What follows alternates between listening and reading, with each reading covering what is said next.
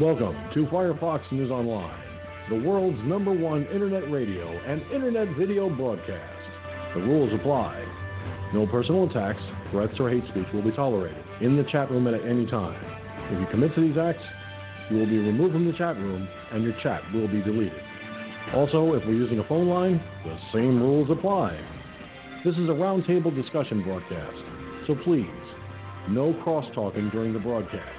And finally, the use of media materials is protected by the Fair Use Clause of the U.S. Copyright Act of 1976, which allows for the rebroadcast of copyrighted materials for the purposes of commentary, criticism, education, and news reporting.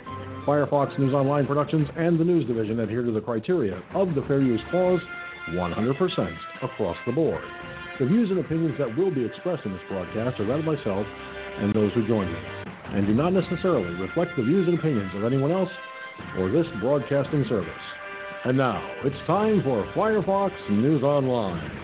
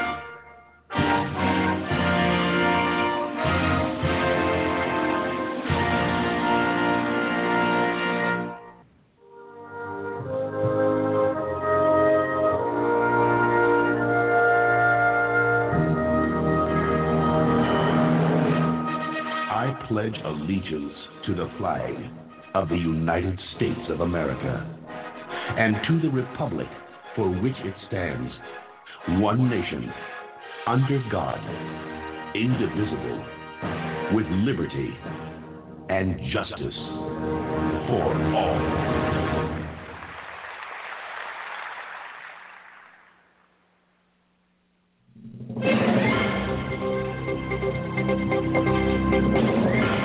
And now, America, it is time for Talking Points. The views and opinions expressed in Talking Points are that of the host and the host alone, and do not reflect the views and opinions of anyone else or this broadcasting service. In tonight's Talking Points, I want to address a subject that is painfully obvious to some, while being completely oblivious to another. It is the mainstream media's attempt at creating a race war in our nation. Yes, you heard correctly. They are creating a race war in our country, and it's become painfully obvious based on some Facebook posts I have read earlier today. The divisive attitude created by the mainstream media's selective, and I do mean selective, choice of stories that they'll report right away and others they will withhold. For example, when Eric Garner was killed by a police officer in New York City, the mainstream media made it into a national story, exploiting it by extending it for days. And yes, the police officers involved were responsible. But the problem is that everyone saw white officers murder a black man.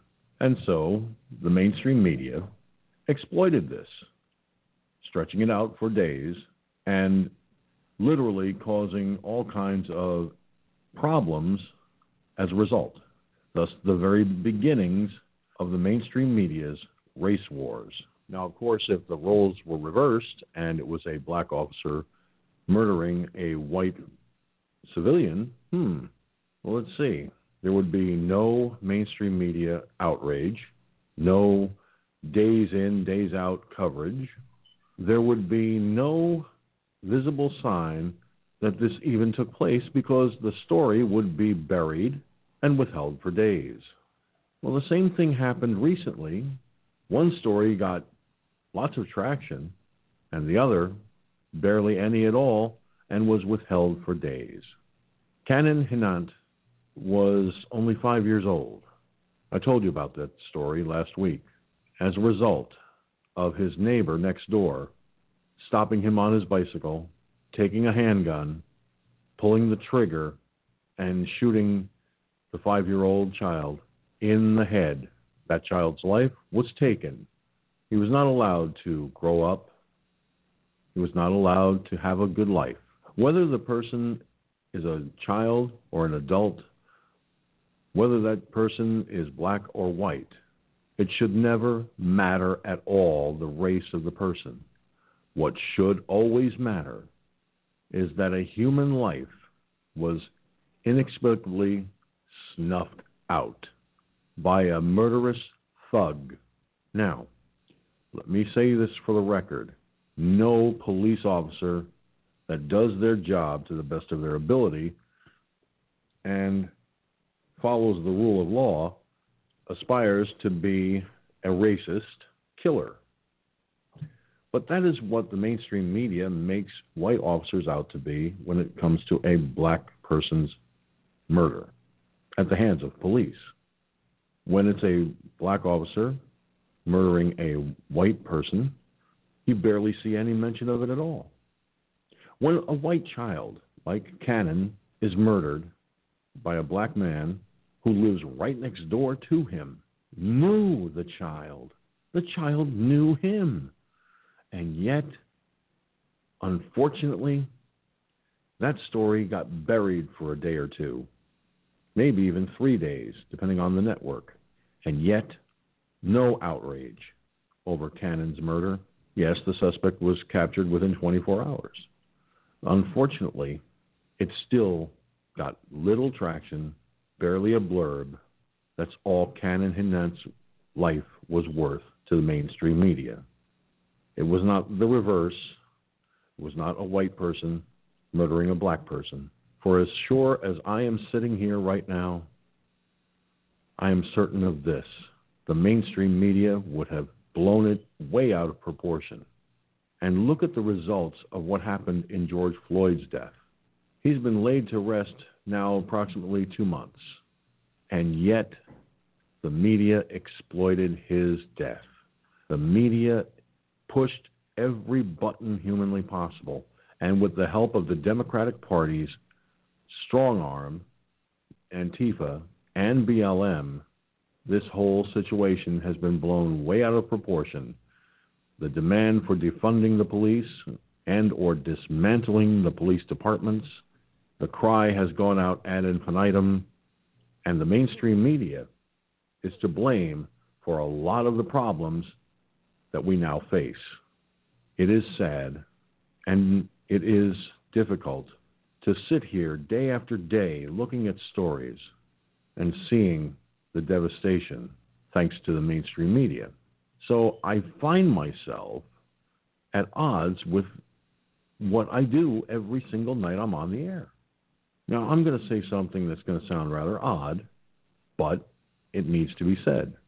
See, unlike the mainstream media, who manipulates and uses people every day, I don't subscribe to that level of stupidity. I don't use people for my own ill-gotten gains of time on the air.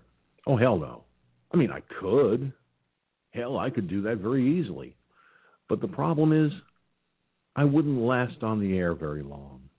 I would not have the thousands upon thousands of archive viewers and listeners that I get each and every week. And I would not be a very trusted person if I did what the mainstream media does. That's why I'm alternative media. I don't subscribe to their interpretation of the way things are. You see, I have said this many times on this broadcast, and it bears repeating. We are all members of one race, the human race. And when people learn to accept that in their hearts, then and only then can we live truly in peace. God never put us on this earth to hate one another. God put us on this earth to care and love for one another. We're not here to destroy that which God created. We are here to build and build upon what God started. He wants us to be happy. He wants us to be safe. He wants us to love one another as He loves us. Is that so hard to ask in this society, in this day and age? If it is, there's an email address you can write to me. All you got to do is send your email to comments@firefoxnewsonline.com. That's comments@firefoxnewsonline.com. Put today's date, August 17th, 2020, in the subject line, and right there, let me know where I'm right and where I'm wrong as it relates to the human race. Hashtag FFNOP, hashtag FFNOP. Trend tonight's broadcast all over the world, as you always do on social media right now. And with that having been said, it is now time, as always, for the rest of the story. Good evening, one and all across America, wherever you happen to be around the world even. Wow, what a day it's been. This is definitely one for the books. Just bear with me, folks. I'm currently in the FFNO kitchen getting a cup of coffee. So if you're on the phone lines, I shall be with you presently. Now, something I want to add to the talking points that I just thought of. In times of distress, in times of disbelief, and in times when we are faced with adversity and pain,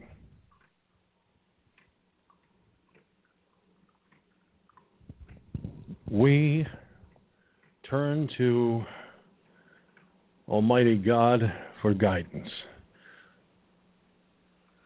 But the people who are committing these wanton, brutal acts of murder, who attack people incessantly, thanks to the mainstream media being a bunch of boneheaded, stupid motherfuckers that haven't got the brains God gave them, I'll tell you what. There's going to come a day when someone ends up dying at the hands of Antifa/BLM thugs.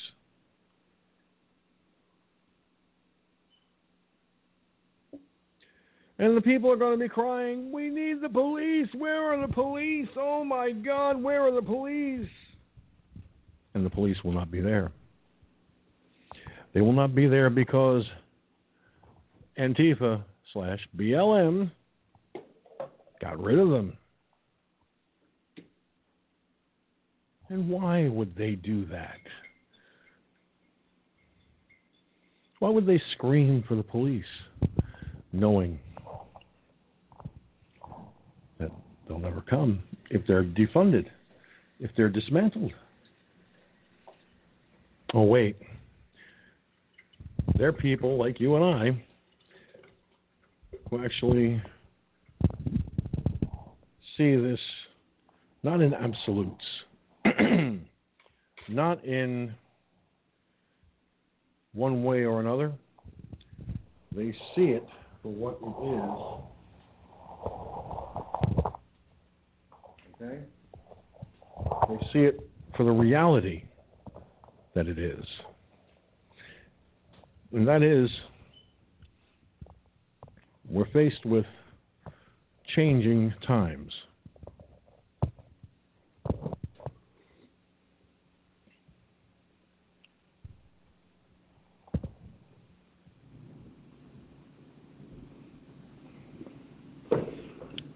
These times, they are a-changing, as the song says. But not for the better. No, they're not changing for the better.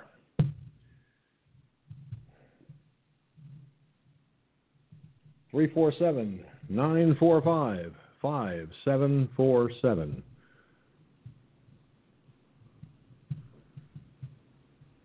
In one way or another, we are faced with a global disaster. No, it's not the pandemic.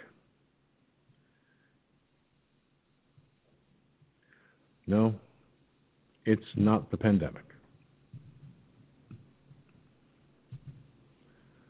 It's actually far worse than that. It is people turning against people on a daily basis because they believe that if you are this race, you deserve to die. Where are they getting that idea from? It's being perpetuated by those who have had those and harbored those feelings for a long time, but were too cowardly to admit it. There are those who do not see it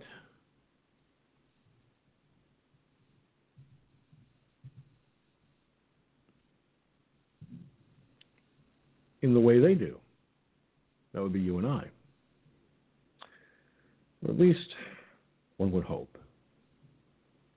One would hope that the direction life is going to go will be a peaceful direction, a loving direction, an honest direction, a helpful direction, a direction that means something to everyone.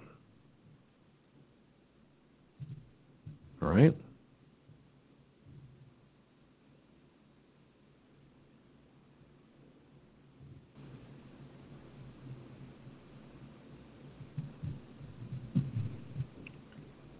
One has to ask the ultimate question, and that is, at what point does the mainstream media ever claim responsibility for the havoc that has been wrought in our country? Food for thought, everyone. Food for thought.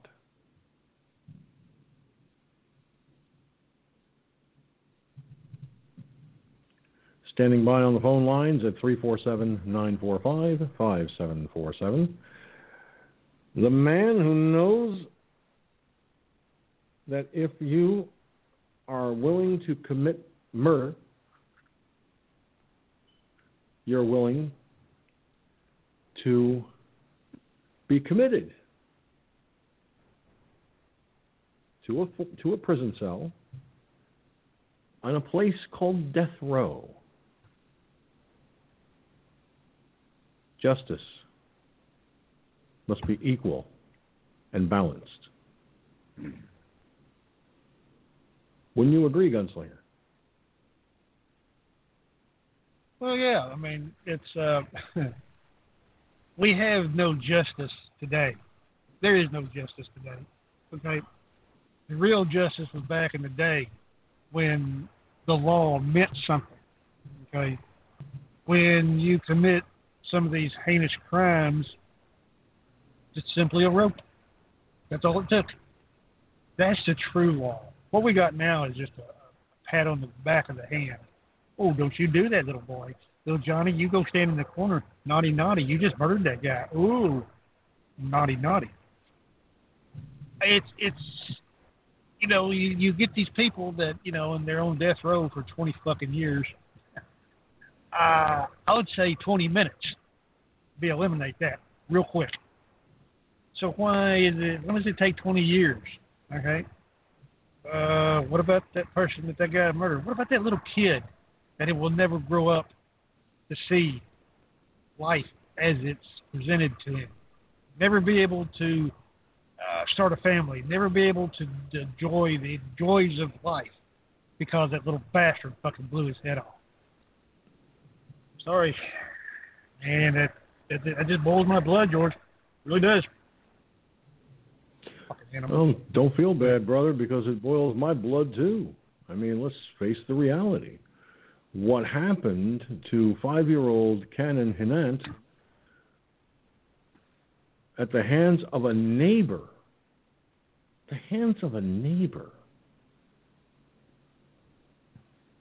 was the most heinous crime a man could commit. All right? Let's also face the reality that, yes, he was caught within 24 hours, but the mainstream media sat on the story. And why would they do that? Because it did not fit their Antifa/Black Lives Matter narrative. It didn't fit because it was a black man murdering a white child. The mainstream media has a nasty habit of doing that. They sit on stories that don't fit their narrative. And thus comes the question. Do you believe that a race war is being perpetrated and started by the mainstream media? I believe it is. What about you, Gunn? Well, yeah, it's being started. Okay, there's no doubt about that. But when it does get going, the people that are fighting each other are going to realize who started this shit, and it's going to be them. Guess who they're going to go after? Them. So they're cutting their fucking nose off to spite their face, basically, because we'll know who it is. Okay, there's no doubt about that. I mean, we ain't stupid. Come on. So if they're trying to incite, say, a race war, well, there's two sides to it. They're either trying to incite a race war, or, I'm sorry, but, you push a person hard enough, or you cage an animal, and that animal sees an opportunity to escape. I don't care how many people standing in front of that motherfucker, he's going to run your ass over. And that's what these people are fixing to get, because they're so hypocritical. Okay, the George Floyd guy, the white guy, the cop, obviously murdered the black guy, okay? But like you said, what about that kid? What about it's the opposite now? Where's the outrage on that? Where's the fucking the looting and the riots and the protesting and all that shit? Huh. See, it supposedly goes to show you that these people that are rioting and protesting are a bunch of goddamn fucking hypocrites, is all they are. Now they've turned criminal. Okay? And they should be dealt with as criminals. Well, yes, they should be dealt with as criminals if they've committed criminal acts. No doubt in my mind of that, buddy. But the mainstream media is fanning the flames and fueling the fires of racial bigotry and injustice. The mainstream media should be held accountable. They should be the ones held just as equally accountable as those who actually commit the act. Because if the mainstream media did not run story after story, night after night, even when shit they said was not even true, and that's where the race war is perpetrated and started by the mainstream media. The people that watch CNN, MSNBC, and I hate to say it, Fox too. They're sitting there watching this shit, and what are they getting for their money on cable and satellite? They're getting told what to think, when to think it, and how to deal with it. Or is it just me? No, it's not just you. I mean, what you're saying is true, but we got to look at who initiated all this racial division and all this racial hatred. The idiot that sat in the White House for 8 fucking years. He's the one that started this whole shit. Because none of this stuff was going on before that. You didn't see all of these protests. You didn't see all of this racial hatred that was going on before Bum Buddy got into the office there. Held hostage because he never was eligible to be a president anyway. Okay, he just held the hostage, the office hostage. So none of that ever occurred prior to that in the form that we're seeing today. So something had to start it. Well, there it is right there. He was a starting point. Oh, it's, I'm married to Michael, and go in using little girls' bathrooms and all that, okay, and all this queer gender and all this bullshit. He's the one that started that bullshit, and then when he started it, it was like a snowball's road towards hell. And that's what we're seeing today. Tell me who else is at fault. I don't see anybody else. Go ahead. Well, here's the thing. That a lot of people probably don't sit down and really put two and two together. Okay? Because I've got time on my hands. So I actually sit down and do the mathematics on this. I actually sit down and do the fuzzy math, as I like to call it. Yes, it takes just one person, sometimes two, in the community. It takes one or two people in the community to start something. But when the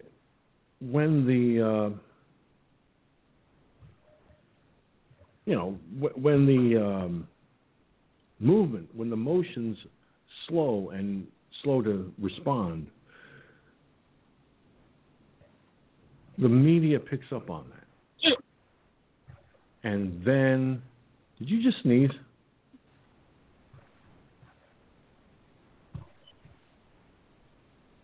If you just sneezed, I'll say gesundheit. Oh, yeah. Well, that was okay. a half a sneeze.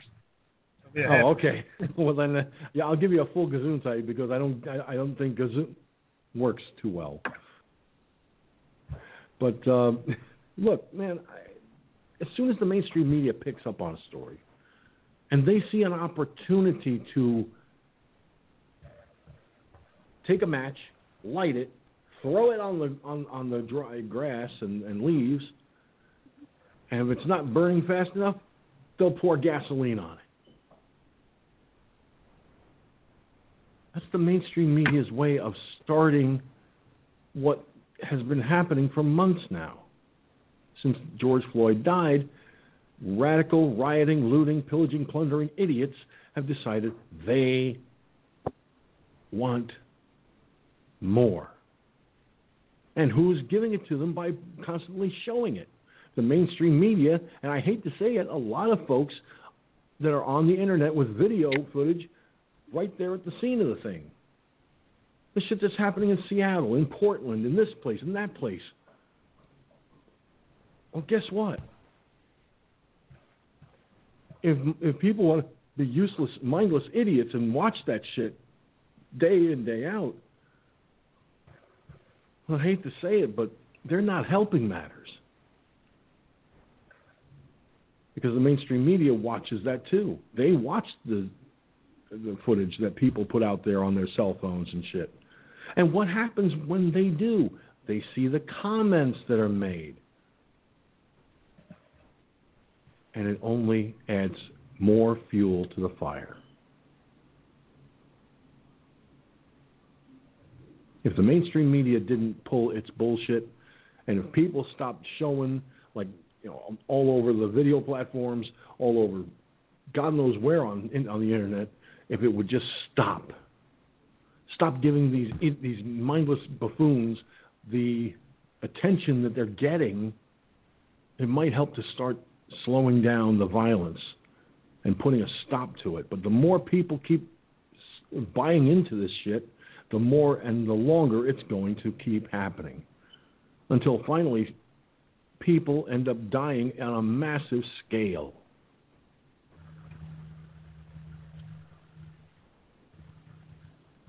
But that's the observations I've made over the last several weeks.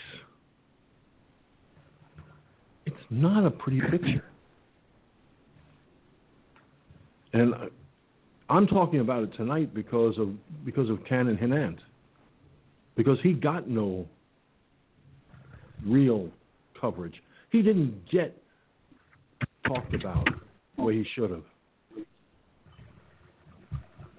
A 5-year-old boy lost his life to the hands of a murdering thug that lived right next door, and nobody seemed to give a fuck.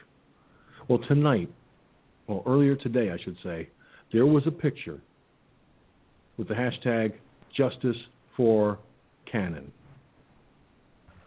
that had his picture and a picture of a candle, and I started sharing it ad infinitum on Facebook in private message. A few people, asked me not to do it after that and so forth, and I respect that.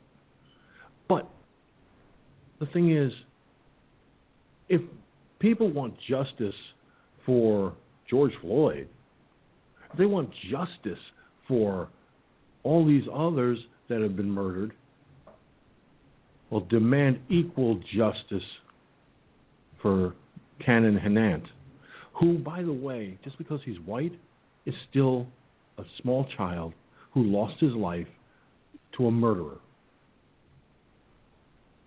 It doesn't matter to me whether they're black or white, Hispanic or Asian, or pink with purple motherfucking polka dots. The person wielding the weapon, regardless of race, still committed a brutal act of murder.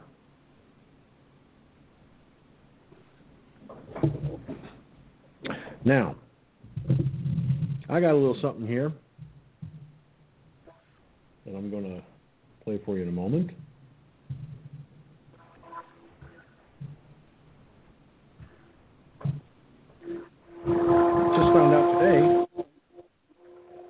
Just found out today that the NYPD endorsed someone for president, and it wasn't Joe Biden.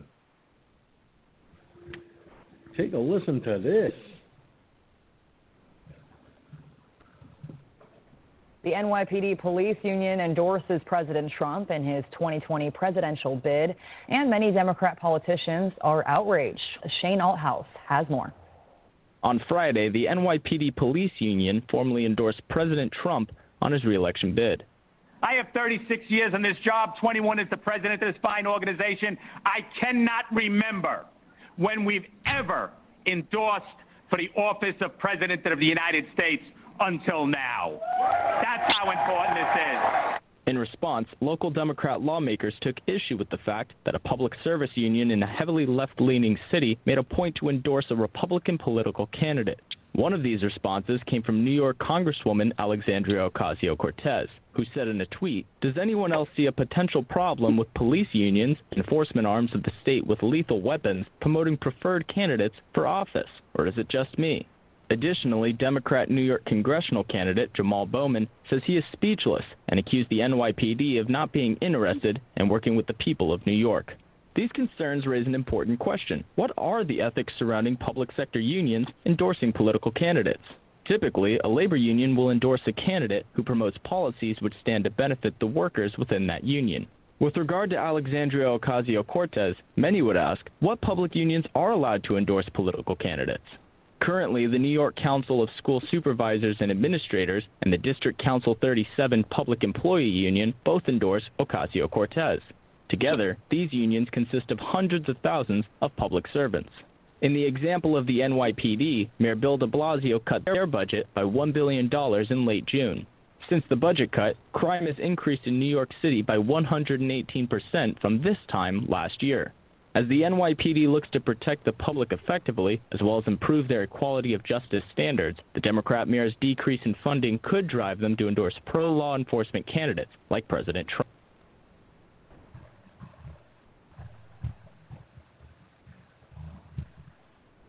Well,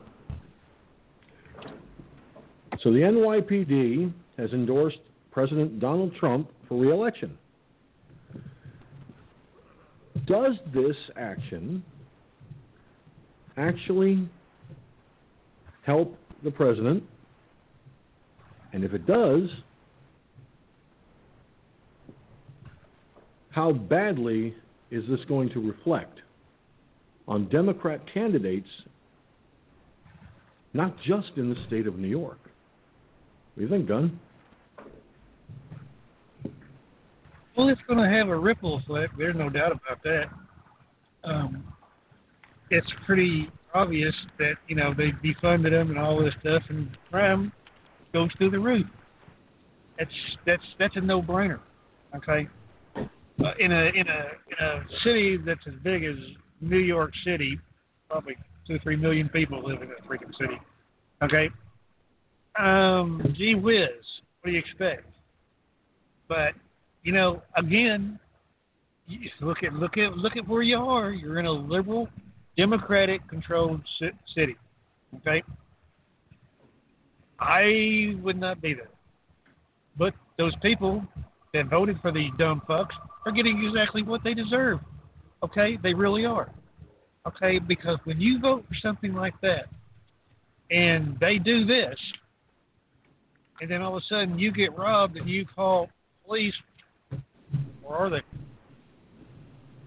Where are you? Well, that's what happened to that. Yeah.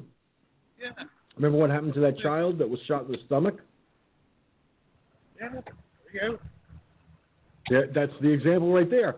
Because of the defunding of the police in New York City, a 1-year-old child was shot in the stomach, killed, and everybody cried, "Where's the police? Where's the police? Why aren't they here?" And it's the same people that cried, "Defund the police." The very same people.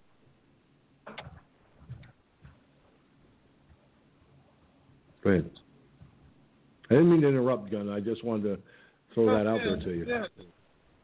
Yeah, I mean that's true. I mean, you know, like I said, that is the I've never seen any worse case of hypocrisy than, you know, oh yeah, well, let's get rid of the police, but when something happens, cop 911.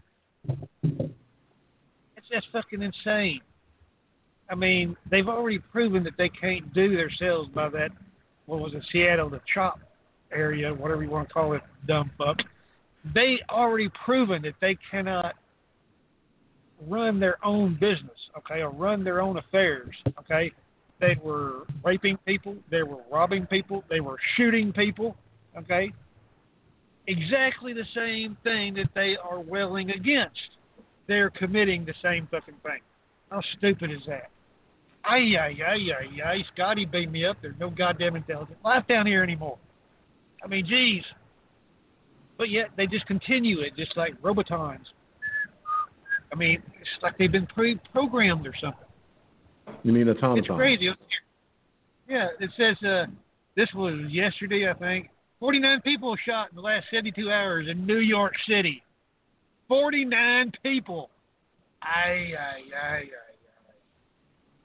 This is because of the wanton and blatant disrespect for law. Yeah. Because of the defunding of the police, the NYPD is severely, I hate to say it, in many places understaffed, and it's causing lawlessness to such a degree that nearly 50 people shot.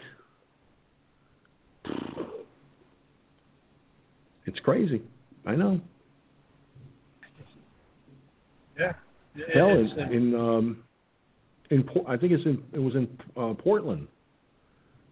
They had 60 calls to 911.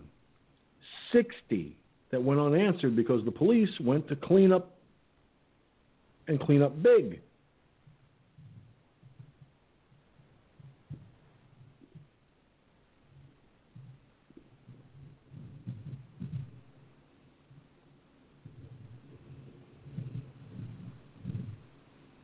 Yep. 49 people shot in the last 72 hours.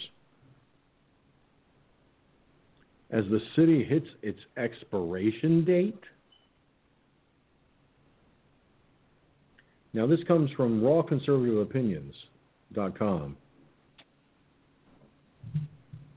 Now, check this out, people.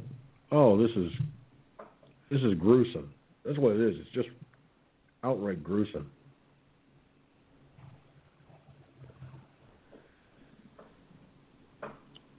The gentrified New York City that made the Big Apple the envy of billionaires, oligarchs, child molesters, and money laundering criminals around the world is no more. And in its place is the hellish New York from the 1970s. According to Gothamist, between Thursday and Saturday, 49 people were shot in the largest city in the United States as the uptick in gun violence continues this summer and is rushing to catch up with that other progressive paradise, Chicago. Putting the surge in context, the number of people shot over the 3 days is 5 times more than the 8 who were shot during the same days last year, according to the Washington Examiner. While most of the shooting victims were merely wounded, at least 6 people were killed by gunshot wounds over the 3-day interval, compared to the 3 homicides that took place during the same time period last year. Year to date, there have been 1,087 shooting victims so far in 888 different incidents throughout the city. Roughly double the crime observed in 2019.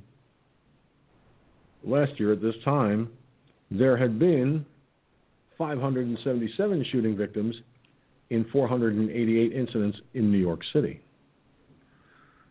Among those murdered was an off-duty corrections officer who worked at Rikers Island. John Jeff, 28, had just left a party in Queens at 3 a.m. on Saturday morning when he was shot in the head and chest.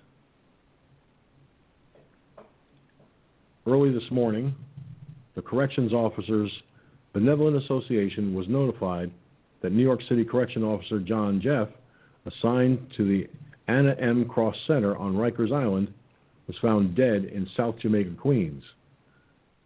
He sustained multiple gunshot wounds. He was 28 years old and was on the job for just over 2 years, with his whole life and career ahead of him. He was well-liked and highly regarded by his fellow officers. Correction Officers Benevolent Association President Benny Bosco Jr. said in a statement, neighbors reported hearing multiple gunshots outside their homes, and sources told ABC 7 the killing appeared to be planned. I heard 9 shots, resident Raymond Leslie said. You really don't want to come out on the streets at night because it's getting increasingly dangerous. Mayor Bill de Blasio, whose actions or lack thereof have been blamed by many for triggering a historic exodus among New York residents, denounced the shooting, tweeting, "This is a tragedy."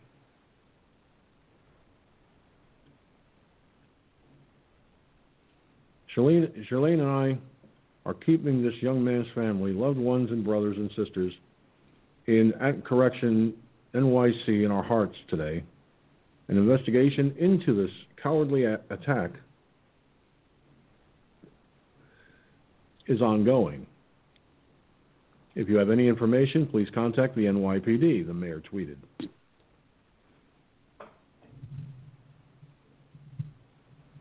The scale of New York's shooting problem becomes apparent when one considers that just the start of this month marked more shootings in New York City so far this year than in all of 2019, a continuation of the violent protests, rioting, and looting that was unleashed in New York in recent months.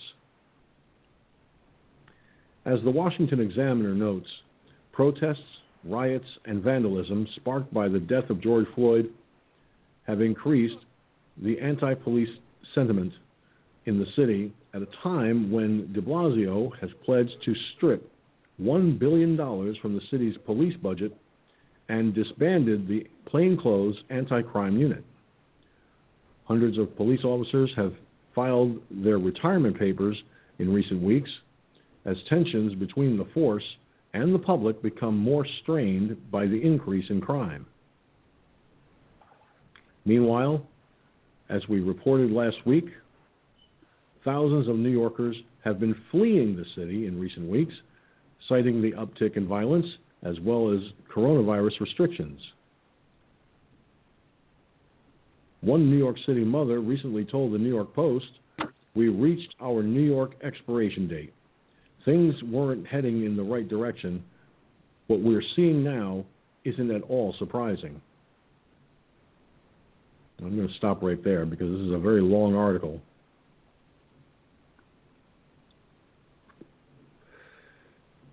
But you get the general idea, folks. This is only going to get worse. It is not going to get better by any means. Gunslinger, I've said this so many times, and it bears repeating,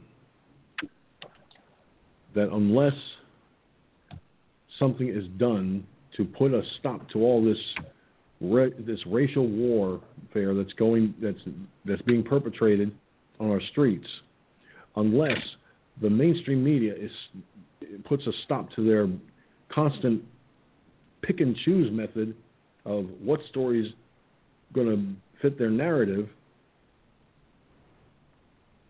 things are only going to escalate, and escalate very badly, worse than we've seen so far. What do you think? Well, you know, like I said, the time bomb is ticking, tick, tick, tick, tick, tick, tick. Okay. I don't see a very good outcome of this exploding time bomb. It's not if it's going to explode; it's just when it's going to explode. Okay. And when it does, these people are going to get more than what they bargained for. I'm telling you right now. Because these militias are gearing up. These just regular citizens' gun sales are through the roof. At some places, there's like 2 or 3 weeks waiting period just to get a fucking gun, a fucking shotgun. I mean, for God's sake. And those are common as anything. Okay. Ammunition sales have skyrocketed. Where is this going and where is this pointing to? People are getting fed up, and they're fixing to start fucking up some people. Okay, that's exactly where it's going. Just like just like we've always said here, just like No Way said all the time. Okay, I have to agree with him. It's getting to a breaking point that I don't care if it's a race war because they're the ones that's perpetrating this. Okay, you don't see the smart white people. Of course, you see the dumbass white people out there protesting. But you don't see the smart people, smart white people out there. And the more and more this is allowed to continue, thanks to your Democratic fucked up liberal mayors of these fucked up cities like Portland, Seattle, Chicago, New York, all those. They are continuing to let this fucking happen. I've been keeping up with this shit on these riots after that, from the Portland feed, from all the Facebook feeds and everything. Man, these goddamn people are, I don't know, it must be something in the water, or it must be something in the air they're breathing. Attacking sheriff stations, attacking police stations. I don't know. I'm just almost out of words, man. Go ahead. Well, believe me when I tell you, you're not the only one. You're not the only one. Okay? It is getting far too hairy around here. Just over the weekend, and I never thought I would see this, not far from where I live, only blocks away from where I live, was a shooting. Yes, there was a shooting. I don't have I don't have any details on it because I've had very little success at getting any. But when you look at, I mean, I have an app in my phone that tells me about neighborhood goings on. Okay? And let me see here. Try and find it now. While you're doing this, here is a video, those short one, that goes exactly show you what I just said is true. The fucking people have fucking lost their fucking minds. Look at this video from the Blaze. It's in the Mixer chat room. I looked at it earlier today, and I'm going, holy Toledo! It's an actual fist fight between these groups. So there it is. It's escalating right there. There's your proof right there. I believe it or not, I saw the same video. In fact, I'm going to show that on camera just as soon as I open it, because I did download that video. Let me see if I can track it down here.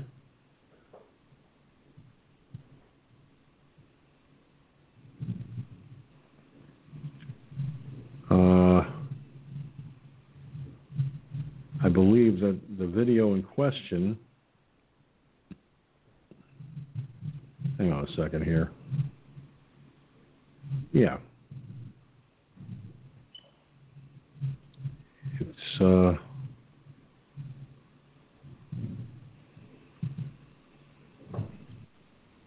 Yep. It's the same one I do have. Let me see if I can get this to show up on screen here. And before I go any further, I want to say hello and howdy do to Cherokee Rose, watching by way of Periscope. Always a pleasure to see you. And she says, yep, folks better be prepared. And I agree with her. Now let's see here.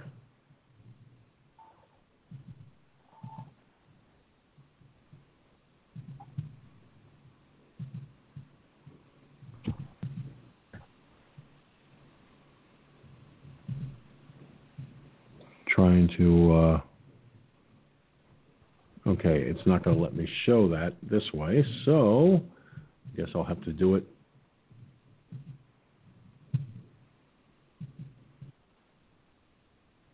I'll lose the audio.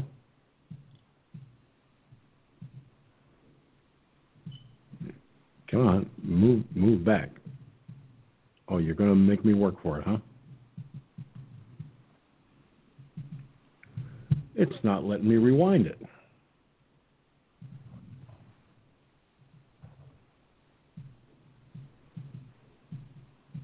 Oh, now it will.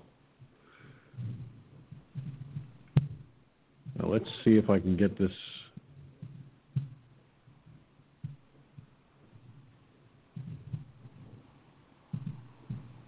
It's always a tricky thing when you try to show something.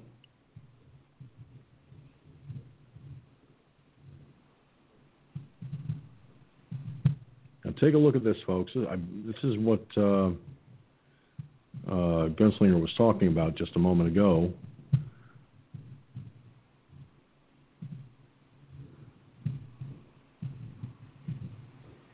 Now, if you look at this carefully, watch what happens here.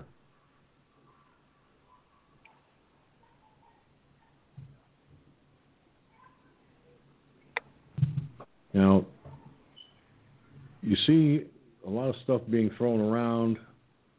It looks like smoke bombs and so forth. Watch the escalation. Watch what happens here, because this is what's happening in our country. It's just insanity.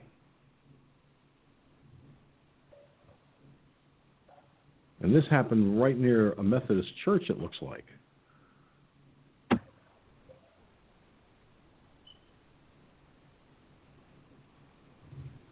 Now, I don't know, is that it? That's it.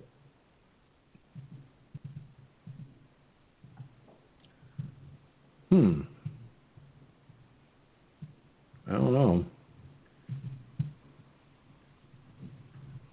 But there is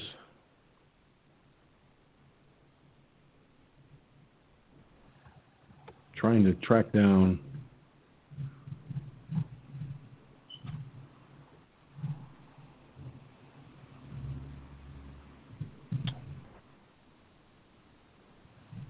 this is the video I was looking for. This is the violent actions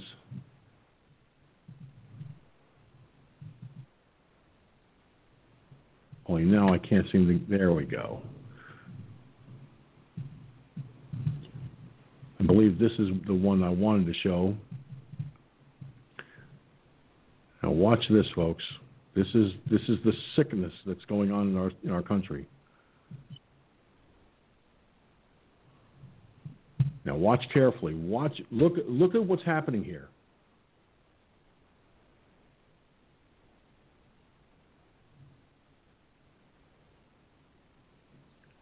I mean, this is insane. What you're seeing, I mean, I believe that the person that was on the ground is elderly. I think. But it doesn't matter whether they're young or old. And the guy whose back is to the camera,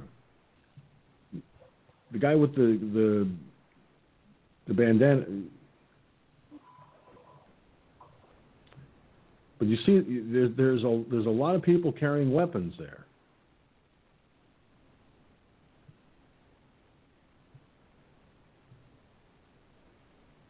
And a lot of folks are wearing press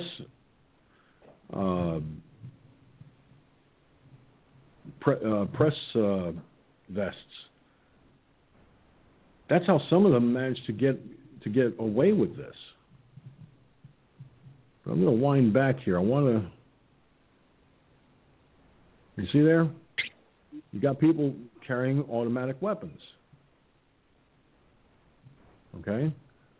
Now I don't know if they're there because they're there to defend against Antifa/BLM or what the story is.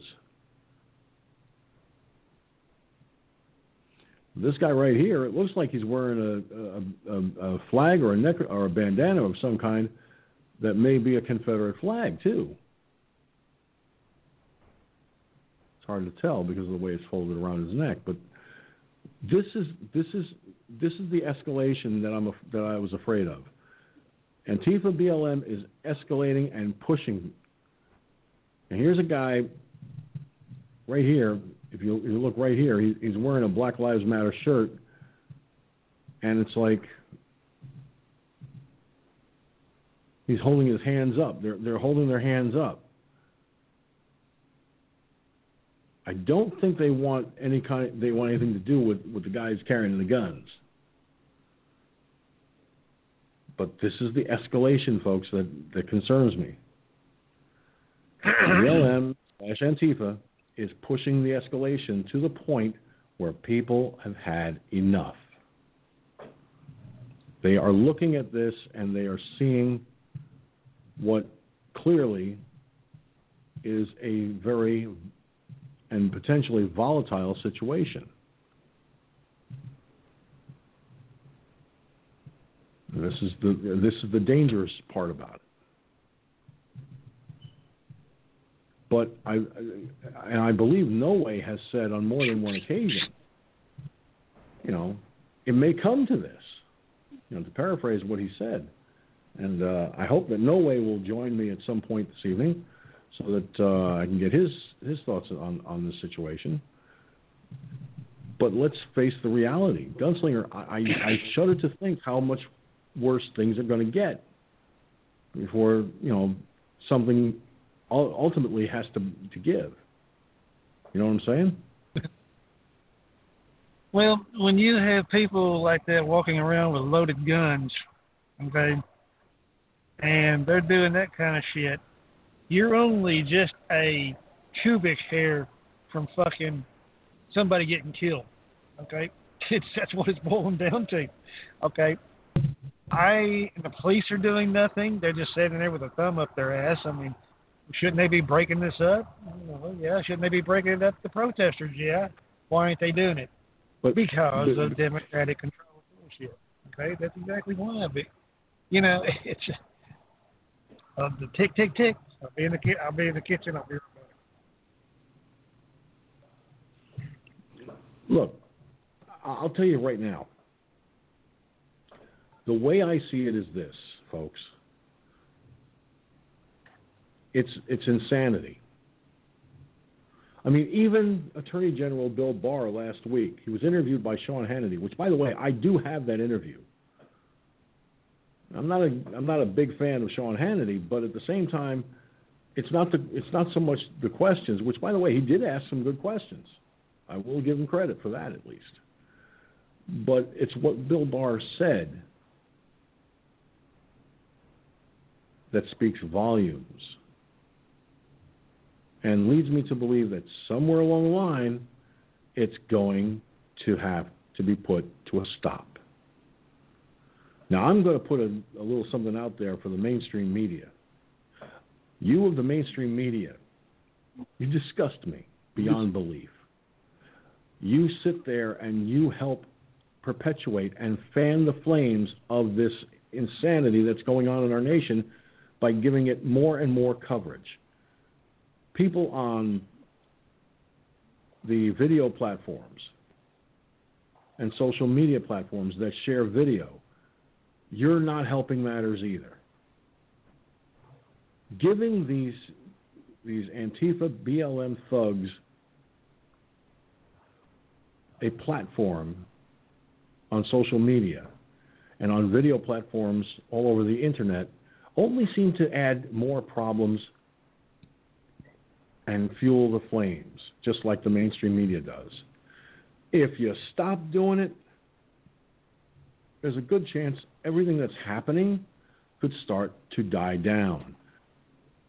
The violence could start slowing.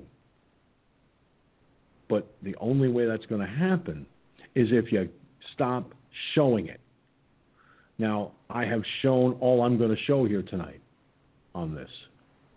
I have said all there needs to be said because I am tired of the violence.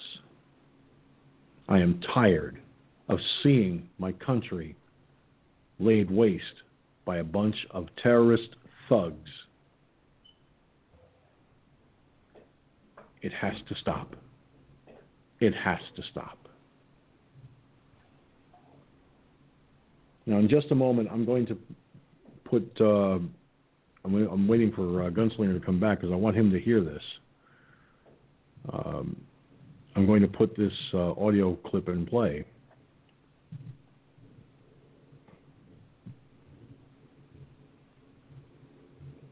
But there was a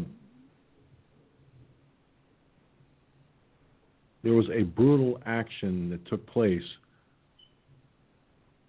Now, I'm going to see if I can't show this.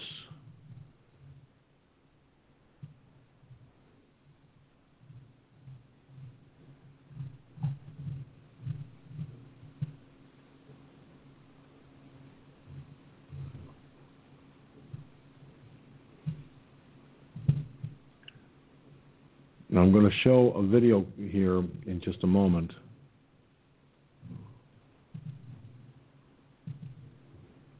I'm getting it set up now. A truck driver in Portland.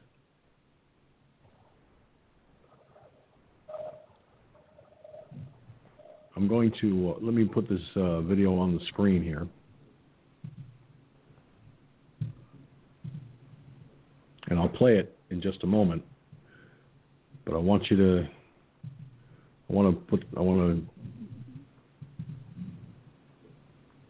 read the article in question before I do. Violence erupted in Portland late Sunday, just blocks from the federal courthouse after the driver of a pickup truck crashed, was reportedly pulled from the vehicle, and then brutally beaten by a mob after a confrontation with protesters. Videos that emerged from the scene were chilling. The man, identified as the driver, could be seen getting punched, kicked, and ordered not to leave in the middle of the street. The man in the video at one point appeared dazed after the initial assault, but suffered the worst blow when he absorbed a roundhouse kick to the side of his head. Portland police said in it via email that officers responded to a report of an injured person at Southwest Broadway and Southwest Taylor Streets at about 10:30 p.m. Sergeant Kevin Allen, a police spokesman, said reports indicate that protesters were chasing the truck before it crashed, and they assaulted the driver after the crash. He said responding officers encountered a hostile crowd and a squad from the rapid response team responded to help secure the scene while the investigation was underway. One of the videos posted to social media begins with the man on his knees in the city street surrounded by a group of people. The man tries to get up and someone yells, "You're not leaving, bro," and he gets pushed back to the ground. At one point, the man on the ground says he was not trying to hurt anyone, and while kneeling, absorbs several punches because the group was unconvinced that he was telling the truth. The crowd looks like it's about to disperse, but that's when another individual takes a running start and kicks the man in the head, which could be heard slamming into the pavement, according to the video. Andy No, a journalist who has been covering these protests, reported that the man crashed his car and the mob pulled him out and beat him senseless in front of the passenger. He's bleeding and unconscious, no police. Another reporter posted a video that purports to show the driver earlier harassed by protesters and his female passenger assaulted. Drew Hernandez reported that the driver sped off to evade the protesters. Portland has seen 81 consecutive nights of unrest in the city after George Floyd's death in police custody in May. While the protests for racial justice and against police brutality are generally peaceful during the day, drawing a wide swath of citizens, they have often turned violent at night. Nights of unrest that increasingly targeted the federal courthouse prompted President Trump to dispatch U.S. agents to guard the building in July, which reinvigorated Black Lives Matter demonstrations and often ended in violent clashes.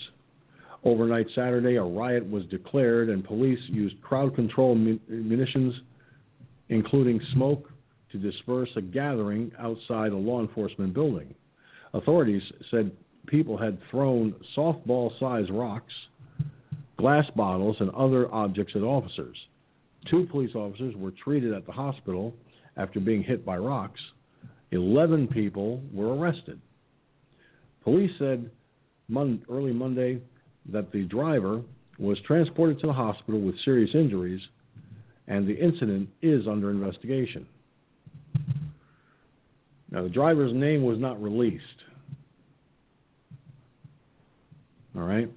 It was not released. And here is the video in question. Again, I'm not playing the audio portion.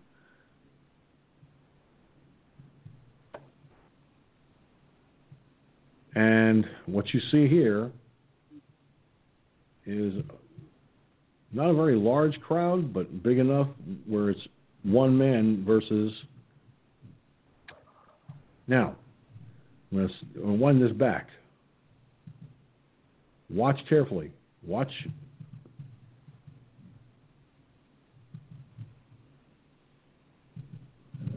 This man right here, you see him running up. He took a running start and kicked him right in the side of the head. And you see the result of that kick. Now, did this man do something, or was he just trying to get away from them?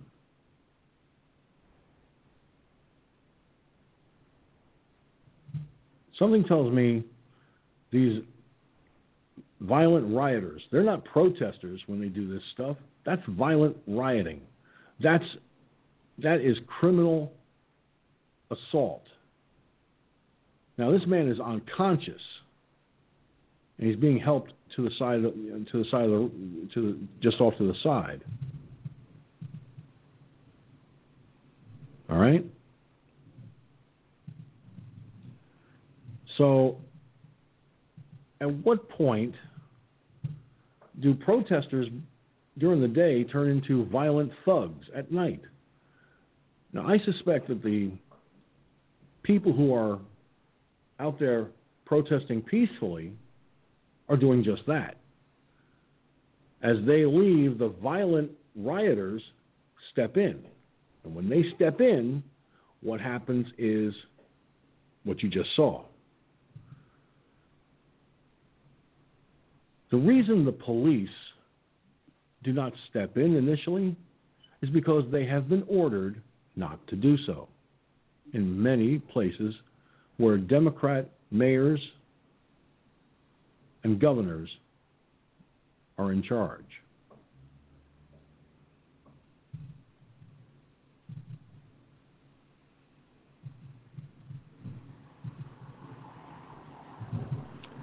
Now, I have by no means any problem with the police. Yes, there have been times when I felt they could have done their job better.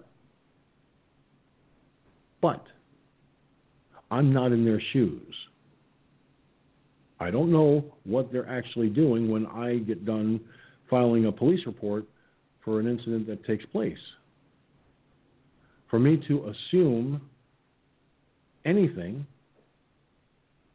would be ludicrous.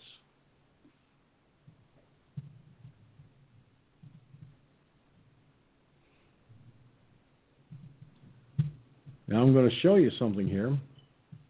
This is a video that I just came across on Facebook. I'll make this the last one I show. And it's marked looting and shooting. All right? And the person who shared it, I will not reveal their identity, but here is what they shared on Facebook. Whoops. Almost hit the wrong thing there.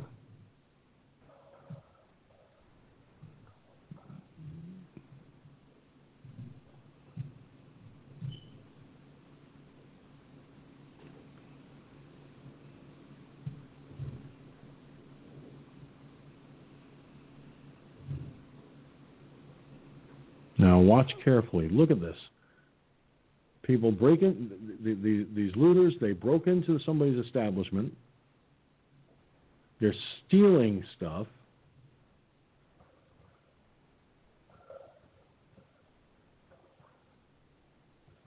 And it's in broad daylight.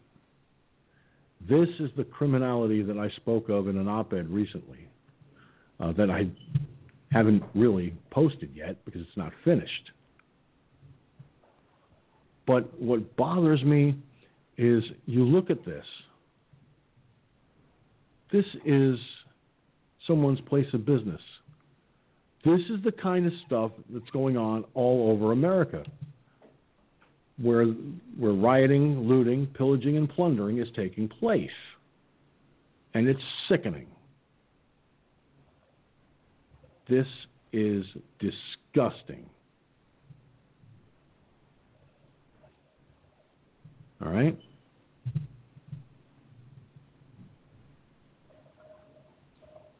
Now comes the really bad part here.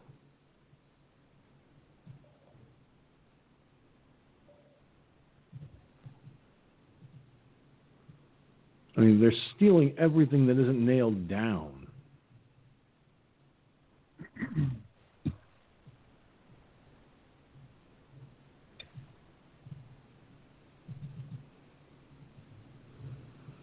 So why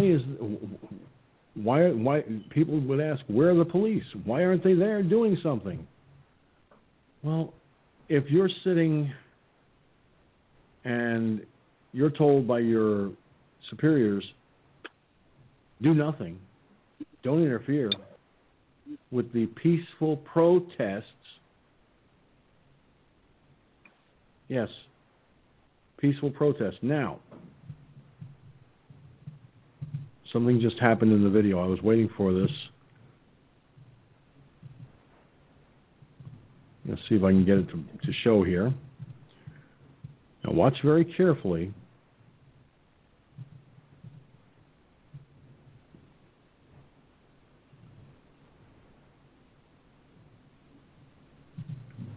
Let's start the video in motion. Now watch all these people start. They're going to start running in a minute. Any minute now, that all these people that are stealing and riot and just see, there they go. They're scattering like rats on a sinking ship, and they're crouched down. Why? Because somebody is opening fire. Now, you're not going to be able to hear it on the video feed. Well, you'll hear it on the video feed, but I don't think Gunslinger will hear it. But this is the insanity that's happening. Now I'm going to open the audio for just a moment. I'll let you know when it's done.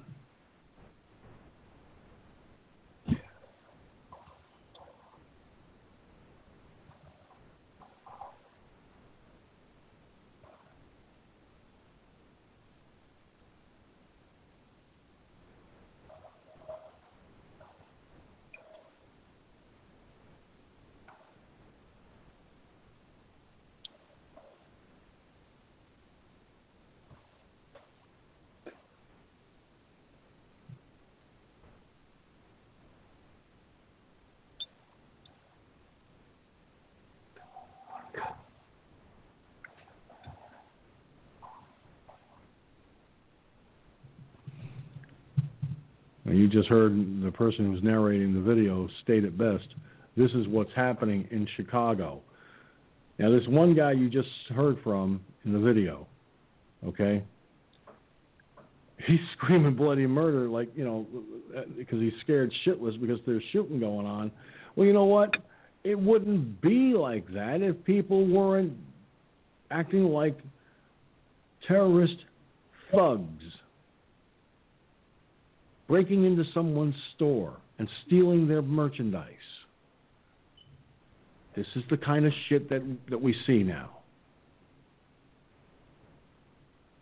I've had people come to me, send me emails and shit, where they've had people say, well, when are they going to start? When are these video idiots going to show us all the dead bodies that are piled up?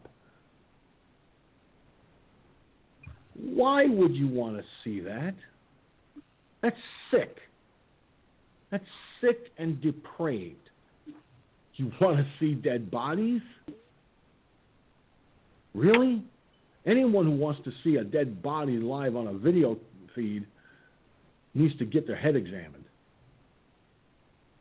I swear to God, that's the most disgusting thing anyone could ask for. I don't want to see dead bodies on TV or on video on the internet. You know why? Because it's not what I'm looking for. What I'm looking for is to see the police being allowed to do their job so that incidents like these stop.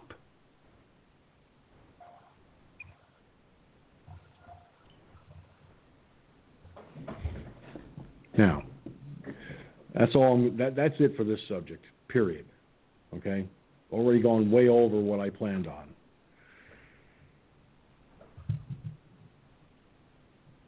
Now, I want to get some comments here from Cherokee Rose, who started off with, "Wow, so disturbing what they did to that truck driver." And like I showed you folks, that truck driver, one guy coming up from his right side, all of a sudden, splat, kicked him right in the side of the friggin' head.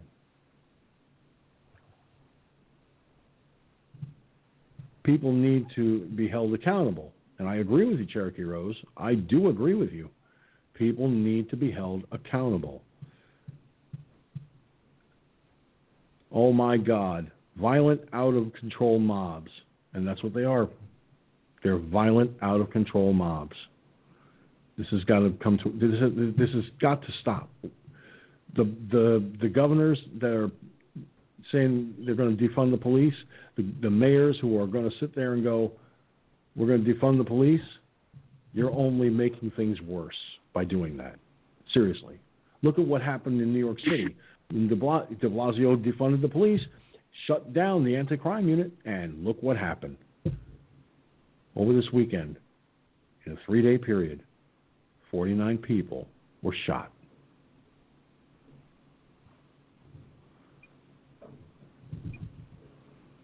And I agree with Cherokee Rose when she says, such evil people. Absolutely. And yes, Cherokee Rose, I agree with you. The looters do think it's funny. Because as Ariel Atkins in Chicago once put it, this is reparations. They need, they have to eat. They need clothes. Get a job. Don't steal it. Get a job and buy it. I said that last week. And unfortunately, the only people that heard it, really, were the people who actually give a shit and know that what they did was wrong. All right, Sean Hannity last Thursday. I was not made aware of it until earlier today. Again, I'm not a big fan of Sean Hannity, but he did ask some of the right questions, and he did get he did get Attorney General Bill Barr to speak on what's going on in our country. Everything from the rioting right down to the mail-in vote and the potential for voter fraud. So I'm going to put this clip on. Gunslinger, listen to it very carefully, because when it's done, I'm going to want to hear your thoughts on it. Big time. So here goes nothing, folks.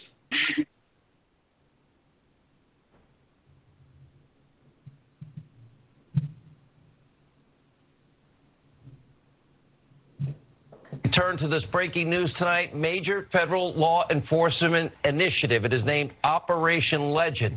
Now, the program leverages key resources from the U.S. government to track down and arrest perpetrators responsible for unsolved murders. Now, it was named after a 4-year-old little boy, Legend Taliaferro, who was killed by gunfire while asleep in his bed.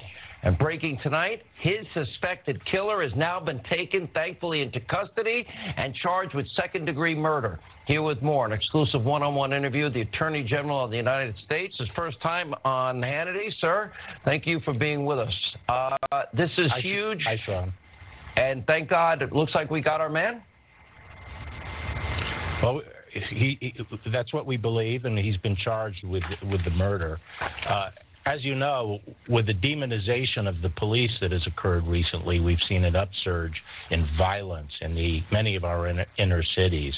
And our response to that has been to work closely with state and local law enforcement who are willing to work closely with us in a number of cities, including Kansas City, to go after these violent criminals and stop this bloodshed. And we called it Operation Legend in honor of this 4-year-old boy who was shot. So he became a symbol of the black lives that were being lost in the inner city, the hundreds and hundreds and hundreds that have been killed with the demonization of the police. And today, I think the message is that in this particular case, our system worked.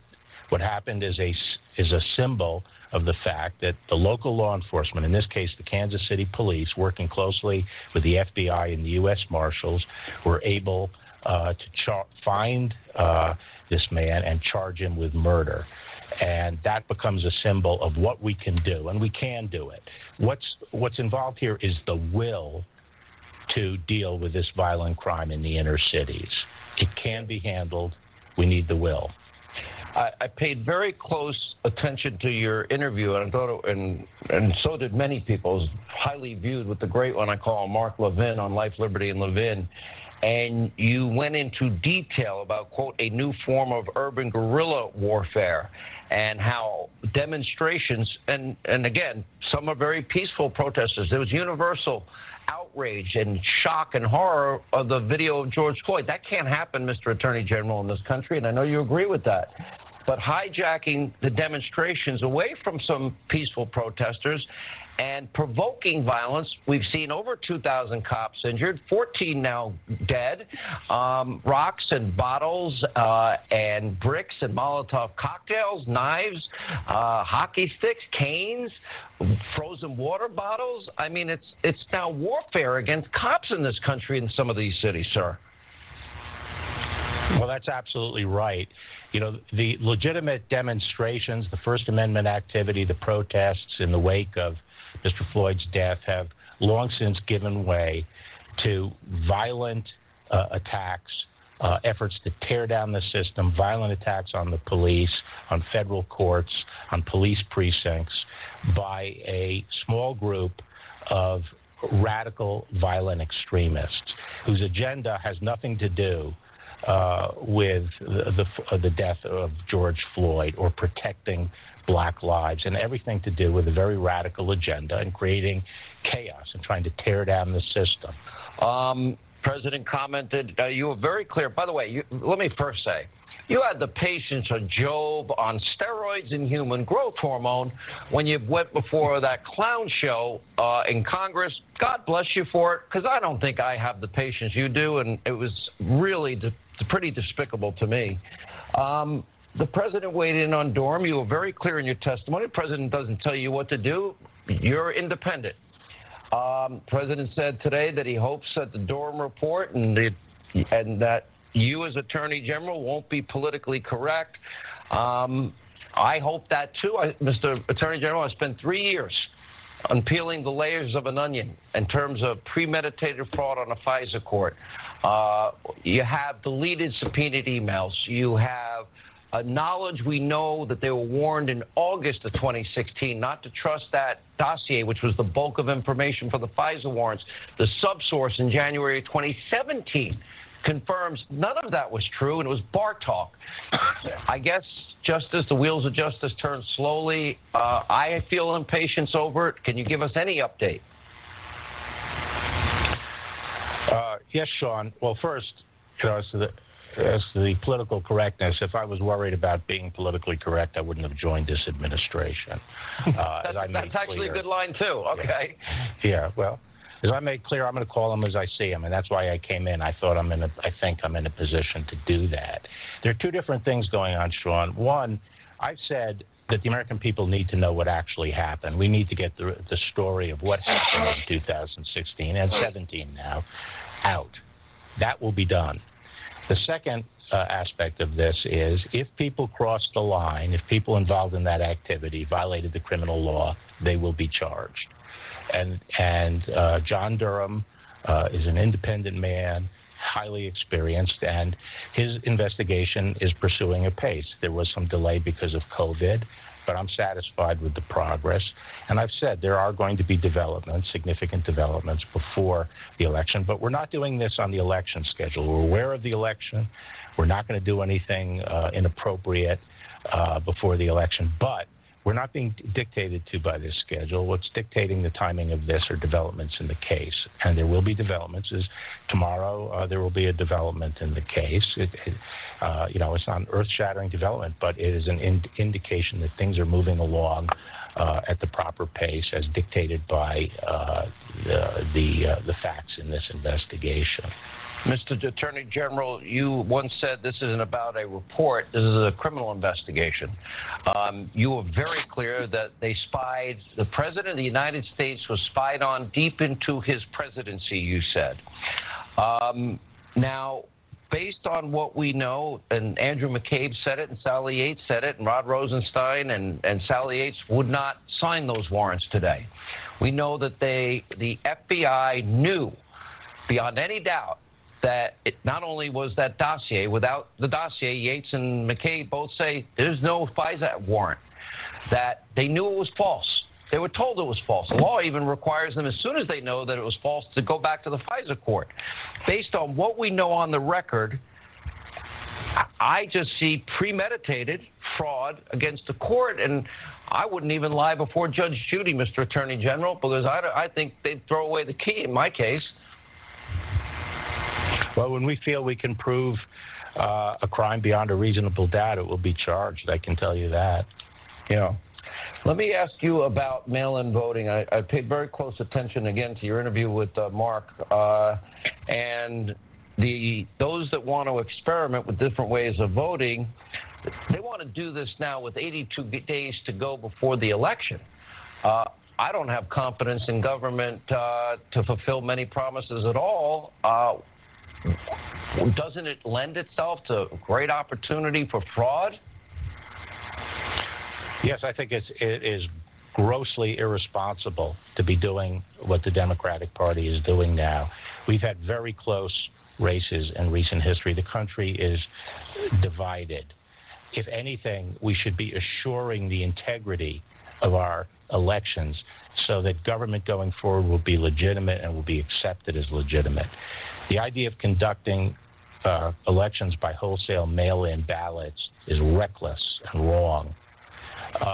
Everyone knows what has happened in these cases. We're not talking about voters requesting a ballot specifically, saying who they are, proving who they are, and then submitting a ballot by mail. We're talking about mail-outs to everyone on the voting list, and every experience with that has had thousands and thousands of ballots floating around, not just the state but the country.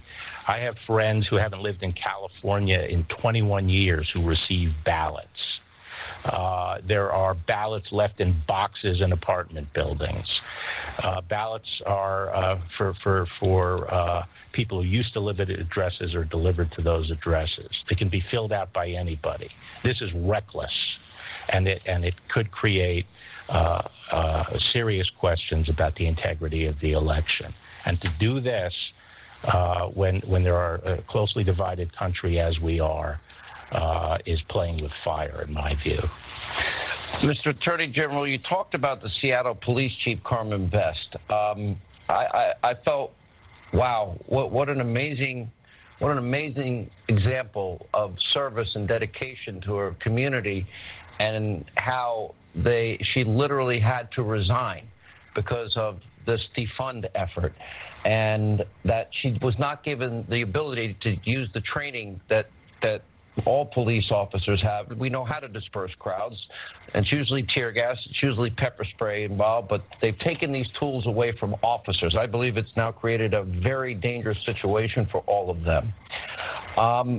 I don't think it takes a lot of an MIT or a Harvard degree to figure out this is not going to end well for a lot of these cities. What do you say to those that are demonizing the police, these groups? You've talked about the group Black Lives Matter. You talked about the group Antifa or Antifa. And those that believe in Joe Biden, I won't bring you into politics, but said, they've become the enemy. Kamala Harris says she's happy with the LAPD defunding the police. I don't think this is going to end well, sir. I think lives will be lost as a result. Well, lives are being lost in violent crime. And the demonization of the police. Carmen Best is an example of the highly competent and professional and dedicated police professionals we have in this country. We're blessed with that throughout the country. They're excellent, and she is a great example of it. And we should be supporting them. And being a police officer is it is the hardest job in the United States. We're asking people to go into very dangerous situations, to have jobs that are terribly wearing on them as individuals and on their families, to go into potentially deadly situations, not knowing what will happen. And we have to continue to attract the best people into these jobs. And unless we support the police, we're not going to have a police force. These communities are not going to have the safety. Now, a lot of the liberals will buy themselves out of that. They'll go, to resort towns and so forth, and they'll escape the consequences of it. But the people in the inner cities won't. Their lives will be destroyed. Their opportunity will be, they won't have the opportunity that otherwise would have. Their schools will be overrun by gangs. That's not caring about black lives. And people talk about implicit racism or systemic racism. The racism in this country, look no further than our public education system. That's a racist system maintained by the Democratic Party and the teachers' union, keeping inner city kids in failing schools instead of putting the resources in the hands of the parents to choose the schools to send their kids to. That's empowering kids. That's giving them a future. Every child, they're our nation's national treasure. Last question. You did talk about the political environment and an environment where people have been trying to impeach Donald Trump from day one. We've now seen the criminalization of political differences. For example, the IG made referrals about lying, about top officials in the FBI, and nothing happens. There was no pre-dawn raids with 29 guys in tactical gear and frogmen over those process crimes, nor were there CNN cameras because those guys haven't been arrested. I worry that America is descending into a two-tier justice system. Am I wrong? No, I think it's the right worry, and it's the reason I came back into government. We can't let it happen. But here's the thing, Sean. The way out of this, the way out of the politicization and the corruption of the justice system, where it's used as a political weapon by one party against another, is not to deliver tit for tat. It's not to use the tactics of the other side. It's to uphold the rule of law, use the right standard, and that's what I'm trying to do. One standard for everybody. I know you can't share a lot. I spent 3.5 years. I think we found a lot of truth about the 1%. I always make the distinction, not the 99% of good, premier law enforcement intelligence agencies in the world. And I hope those that abuse power, more corrupt, are exposed. Thank you for your time, sir. Thank you, Sean. All right, Gunslinger. Have at it. That's a lot of information there, but he's right. I mean, how can you counter anything that he says? I mean, defunding the police is not going to work. Reforming, yeah, I'm all for that. Okay, sure. Retraining, whatever it takes. But you see what happens when you defund them. Crime goes up. Criminals know that, hey, there's not going to be that many cops around, so we can go do more crimes. Unfortunately, that's the way it is. Like I said, And he's right. It's going to get to a point that not only people have already started to die, but it's going to be a whole lot more. Okay, I do not see a peaceful ending to this. I see this. I mean, I don't have a crystal ball in front of me or anything like that, but just based upon circumstances, based upon given facts, which I've always done, by the way, I take facts, this fact, that fact, and say, hey, based on these two facts, what would be the logical outcome? And this, not going to be good. I'm telling you, it ain't going to be good. Good.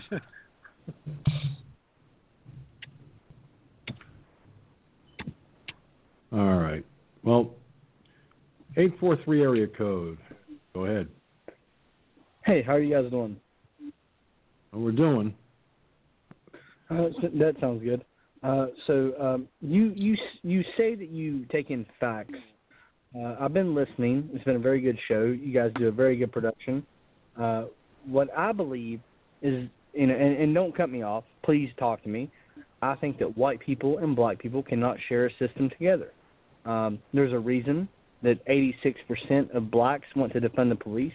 There's a reason that blacks are 13% of the population but commit 55% of violent crimes.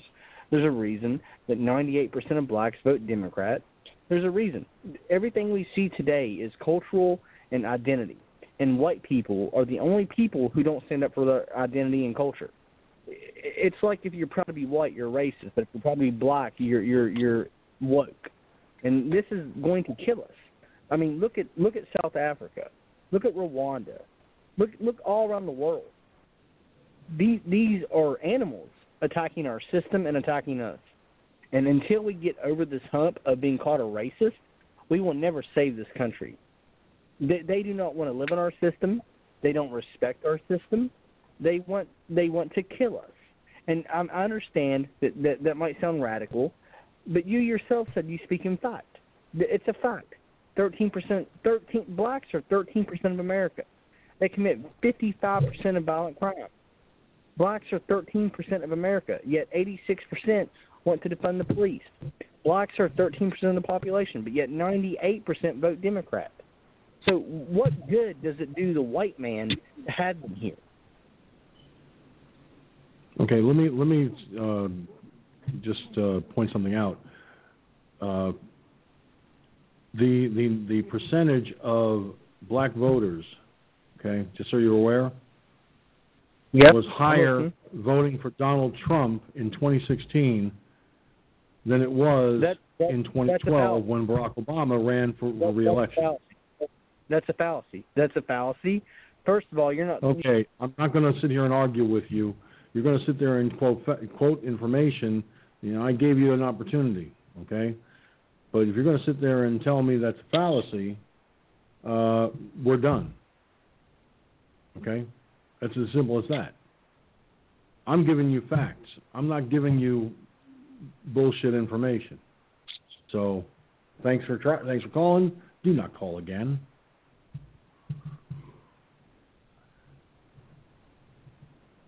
I'm sorry, but that was just, you know, that was a bullshit call. That was. I gave him an opportunity, and he opened up with information that he could not prove or back up. I gave him his opportunity. Why? I figured there's an old saying: open mouth, insert foot. The second I started refuting his claims with facts, notice what happened. He said, that's a fallacy. I don't deal in fallacies. I deal in facts. And here's another fun fact for you, just so you're aware, folks. Many of the people in the black community who voted Democrat are switching sides rapidly. Why? Because the Democratic Party has lied to them ad infinitum.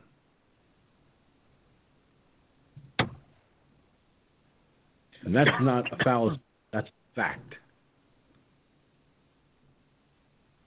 That is a fact. Gunslinger, one of the things that Bill Barr was talking about also was the defunding of the police. Now, if I heard him correctly, and I'm pretty sure I did, he doesn't like the idea that the police are being defunded, and he thinks it's wrong on every conceivable level. Or was I just hearing things?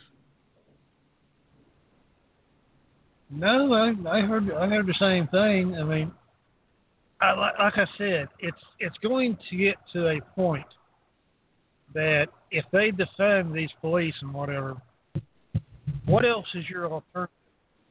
Pick up a gun, enforce the law, okay? Because if these people don't have enough manpower to do it, or they have been told, stand down, and your business is getting robbed, raped, pillages, house getting broke into. You seen that? What was it? That Seattle police chief or whatever. We can't help you. Sorry. What are you gonna do? I mean, when they say that themselves, the law enforcement saying, "You on your own, buddy. We can't help you." What are you gonna do? The smart person would pick up a gun and say, "Here's my help. Okay, y'all don't want to do that? Stay the fuck out of my goddamn way." That's where it's good. That's where it's going. I'm telling you right now, that's exactly where it's going. Because, like I said, the people that's in the know, the law-abiding citizens of this country, which are armed, by the way, and the fucking militias are not going to put up with this shit much longer. Okay? And look what Trump said. He said all they got to do is just ask him if he can stop it in an hour by sending in the federal troops. But that goes to show you how these people, these mayors of these cities, are so fucking out the wall and off the lunch, it's not even funny.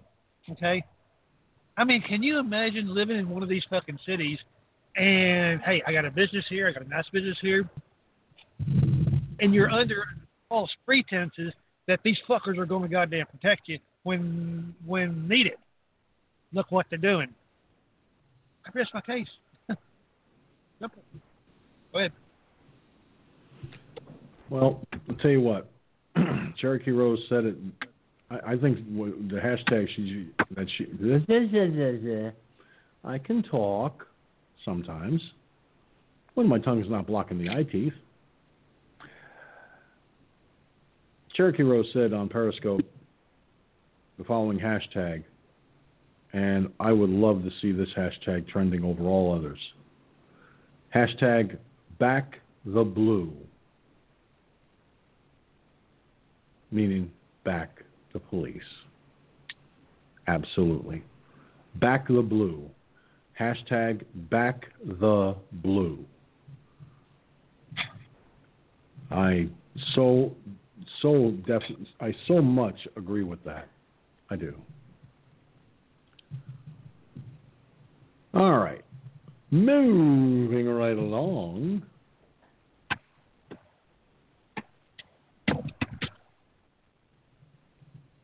We need to go into other things here, my friend.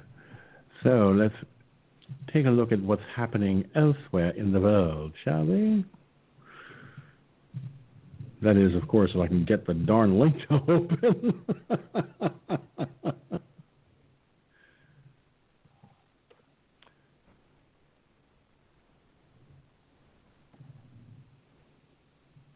Well, here's a story that kind of caught me off guard. I don't know if you heard about this, but hostages were released after a standoff with Texas police. Get a load of this. 3 officers were shot and 3 hostages were recovered after an 18-hour-long standoff came to an end in Cedar Park, Texas. The suspect's mother called 911 Sunday afternoon after he allegedly kicked down the door of her home and acted very aggressively. He then barricaded himself in the home with 3 family members, including his mother and 2 young siblings. When authorities arrived, the young man allegedly opened fire and shot 3 officers. The injured officers were then rushed to the hospital and are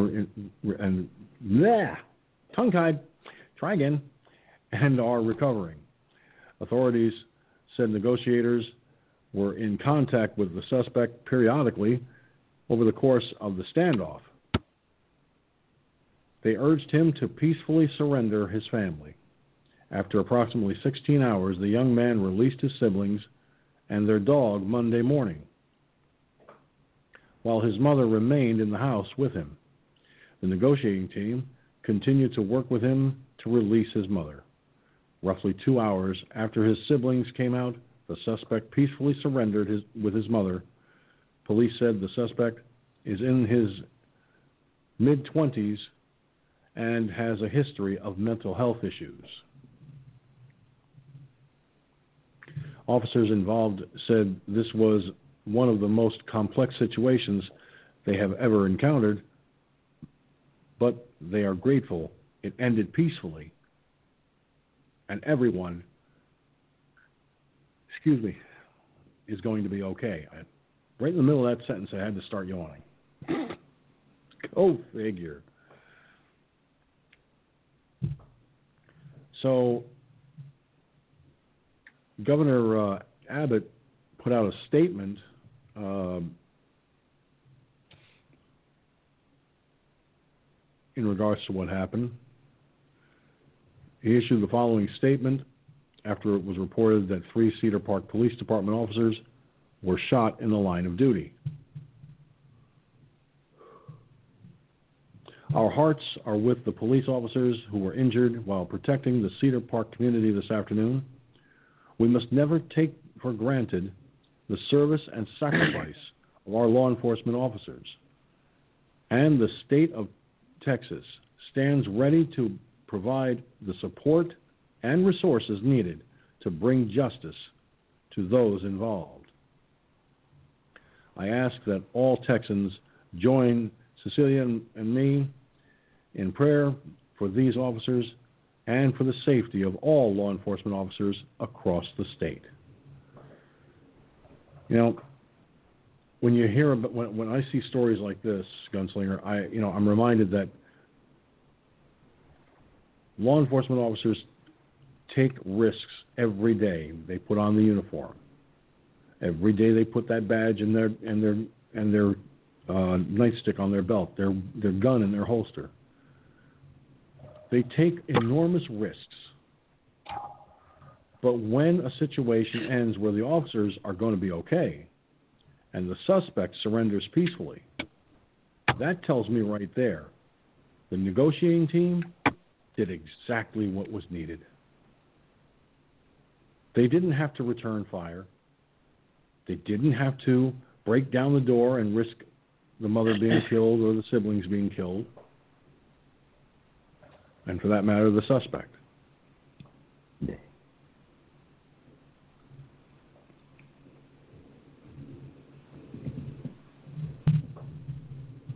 But thankfully, things worked out for the better. Go ahead. Well, I'm glad that, it worked out everything in a peaceful manner, no doubt. I'm not going to sit there and glorify these people. They are doing a job just like everybody else does a job, a high-risk job. Police, firefighters, those are the two that come to the most, but there are other high-risk careers out there. I was in one of them, electrician. Shit, that can kill you faster than a damn bullet can. Or a lineman that works up on them those big lines out there. So there's a lot of dangerous jobs, I get glorified, no. But wasn't asking for that. I did it because I liked it.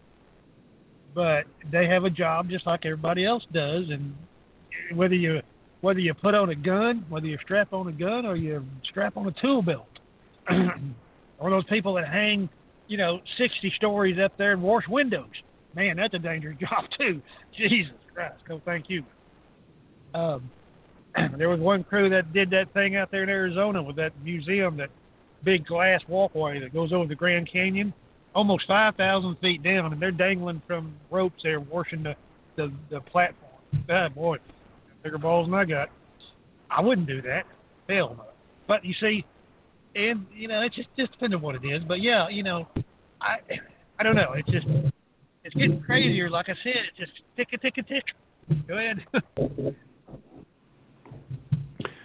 Well, we have a very strange and dangerous situation all at the same time happening across America with this with what's happening over the last few weeks. Personally, I think defunding the police is a mistake, but that's just me. 715 area code, you're on. How good is your talk? And that figures about as big as the brain matter inside your skull, which is about the size of half a cell. And that's all you've got.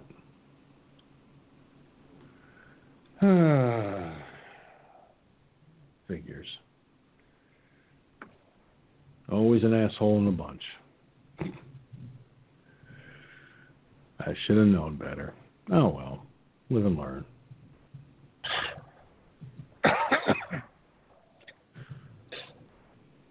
Anyway, 347-945-5747.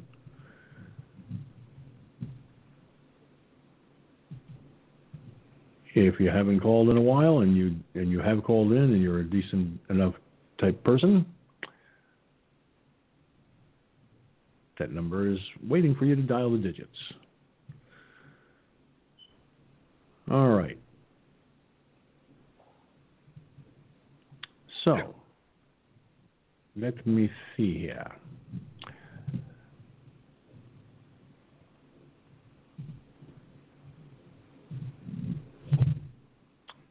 Trying to figure out which one I want to pull up next.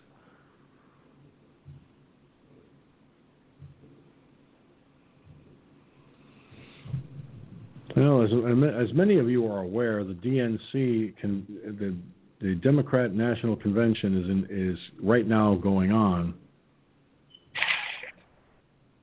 And, of course, the Democrats are ripping the president a new asshole. Problem is, they are the assholes, not the president. Just goes to show that there are fuck-ups everywhere.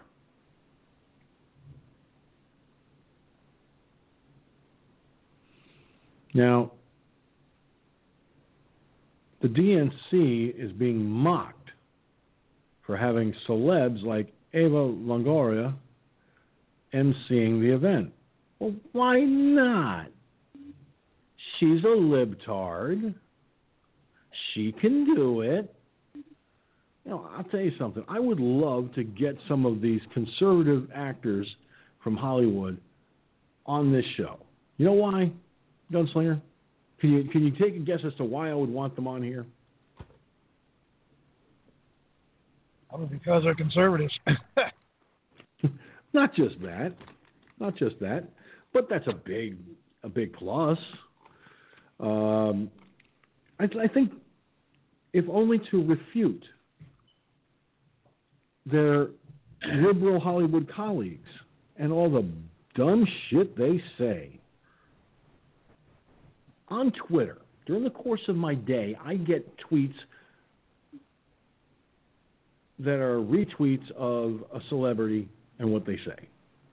For example, remember Rob Reiner, the guy who played Michael Stivic on All in the Family?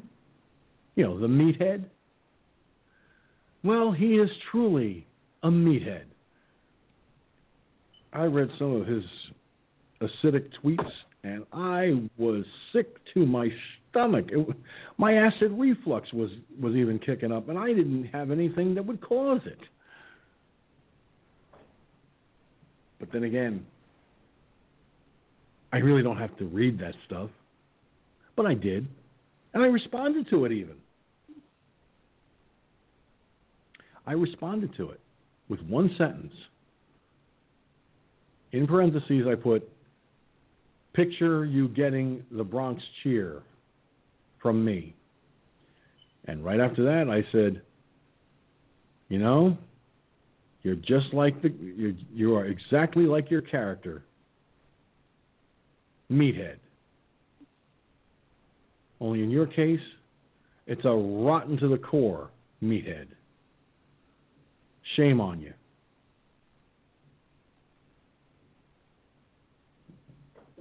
He still has that response. He never deleted it, nothing like that. So, oh well. But you see, I have two celebrities. Well, three actually, on my Facebook account. One's a liberal, and I didn't know that at the time. I'm serious. I did not know this at the time. He is a huge anti-Trumper. And I felt like telling him where he could stuff his anti-Trump shit before I threw him off. But I keep him on just to keep an eye on him. But I have pro-Trump celebrities. One's a comedian. The other is like the liberal one, this one's a conservative one, and he played a Vulcan on Star Trek Enterprise, to be more precise. And I think of just how much fun it would be to have Gary Graham, the man who played Ambassador Saval on Star Trek Enterprise, as a guest at least once or twice during the course of the month on the show, if only to refute his liberal colleagues in Hollywood. Don't know if it'll ever happen. I've contacted him on a couple of occasions, but he's a very busy actor, so it's very hard to nail him down. But I can tell you right now, he does not mince words when it comes to telling a liberal where to go shit in their hat.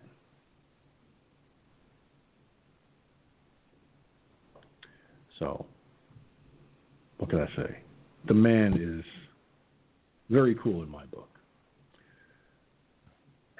Before I go any further tonight, I want to let everybody know, in case you haven't found out already, Firefoxnews Online has added a new video platform location, Trovo.live. That's TROVO.live.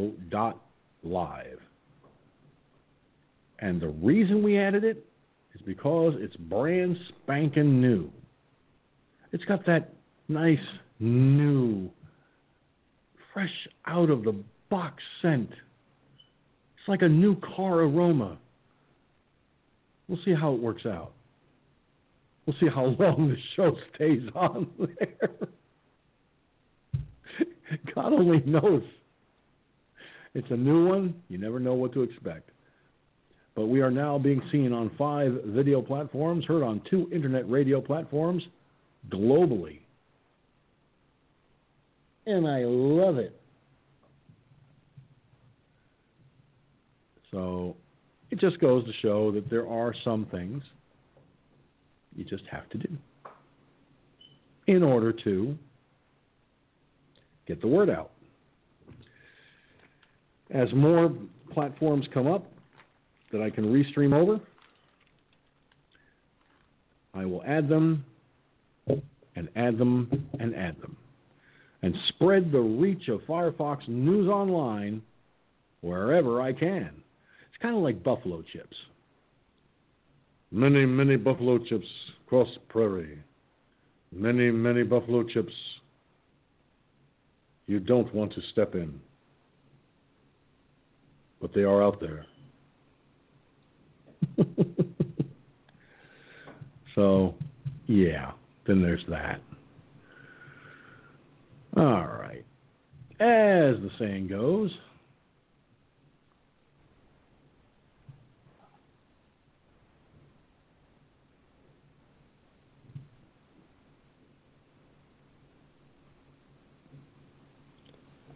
You know,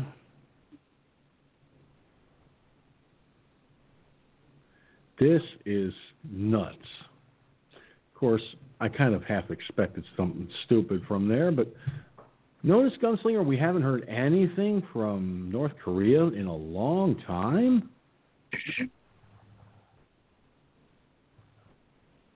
Well, there's this. Apparently, Kim Jong-un is ordering pet dogs to be confiscated in North Korean capital of Pyongyang.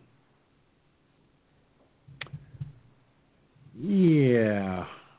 Why would he do that? I mean, that's kind of petty, don't you think, folks? Well, here it is. Apparently, Kim Jong-un issued the directive in July to round up the pets, claiming they were part of a tainted trend by Bourgeois ideology. I'm not sure how that's pronounced, but well. North Korean dictator Kim Jong-un ordered the pet dogs to be confiscated in the country's capital, saying the pooches represent Western decadence.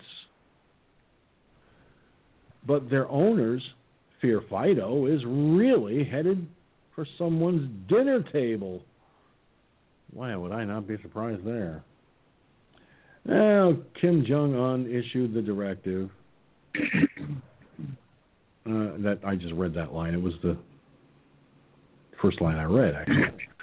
Well, ordinary people raise pigs and livestock on their porches, but high-ranking officials and the wealthy own pet dogs, which stoked some resentment among the lower classes. Authorities have identified households with pet dogs and are forcing them to give them up or forcefully confiscating them and putting them down. But while the oppressive regime says the move is to clamp down on capitalist extravagance in Pyongyang, the dog owners are fearful that given North Korea's food shortage and propensity for eating dog meat, the directive has only come about to feed the masses. The dog owners are cursing Kim Jong-un behind his back, but otherwise, their hands are tied. Yuck. Major yuck. Disgustingly yuck. I know there's an old joke that people tell, and I don't really like it much because it's not really funny. But you know how they say in Chinese restaurants, if you haven't seen a cat around the Chinese restaurant in a while, now you know why. Well, yuck.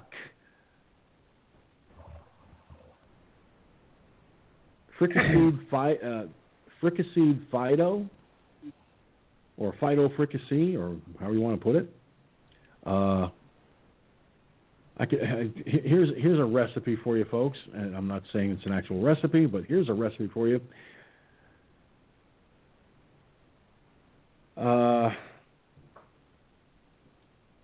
Chihuahua a la King. Gunslinger, please tell me that I'm actually dreaming this, and this is not actually a story that I read. I was thinking about pooch a la carte. Pooch with wings and balls you saw. Oh, God. Oh, no. For a second. But, yeah. it only goes to show you what sick motherfuckers some bitches are. They eat your fucking pet? Okay. You would think that all those people, that's including China and Korea and all them idiots over, you would think that they would know how to farm. You know, like raising chickens and pigs and cows and stuff like that. And then, well, that's ranch. Well, actually, in North and South Korea, they do. Do they do have farms over there? I'm surprised. And why the hell are they still eating dogs then? Yeah. That doesn't make sense. Well, they claim it's a food because of a food shortage. Well, how can there be a food shortage if you have people who are farmers? Generations of farmers. Well, one possible answer, I think, would be the government's taking the food for itself. Obviously, it's not going to the people, obviously. But again, that's what you get when you have a dictatorship equals dickhead. They can do what they want. They can shoot your ass if they want. Okay? There ain't really a lot you can do about it because you ain't got any guns to shoot back. So you're pretty much screwed and blued. Okay? Mm-hmm. So, I mean, look at all those. There's millions of them screaming Chinese over there, and they can't rise up all at once and overthrow the government and put in something better than a dictatorship. What do they do? Like it? Maybe they do. I don't know. Yeah. Well, I don't think there's enough people with weapons in the Asian Peninsula to overthrow any one government. Okay. North Korea, South Korea are independent countries outside of Japan and China, just like China and Japan are independent countries. Okay? Now,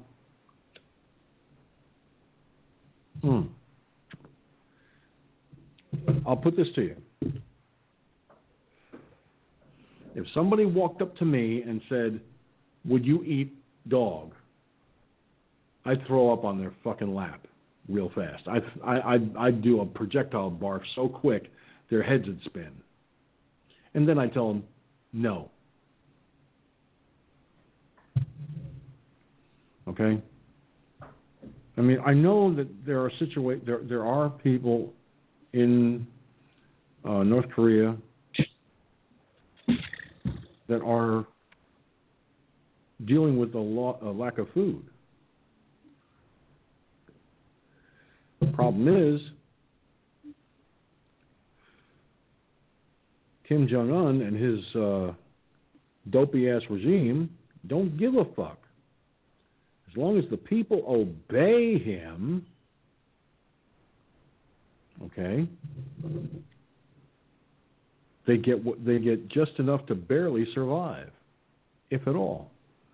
Now, if you own a dog in North Korea, you either surrender it or they kill it and then take it.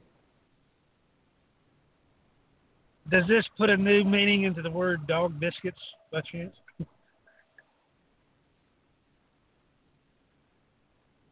Ay.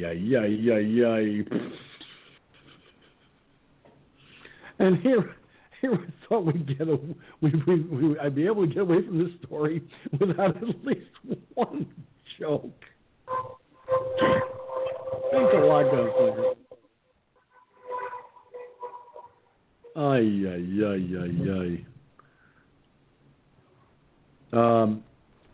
I know you had a wiener dog, Gunslinger, Gigi, but this gives new meaning to the term. Wieners, get your wieners here. At least in North Korea. Okay, I am going to stop now because I am about to really dislike this subject. Well, it's like here, kitty. Oops, that's not the pussy that I like to eat. Sorry, return.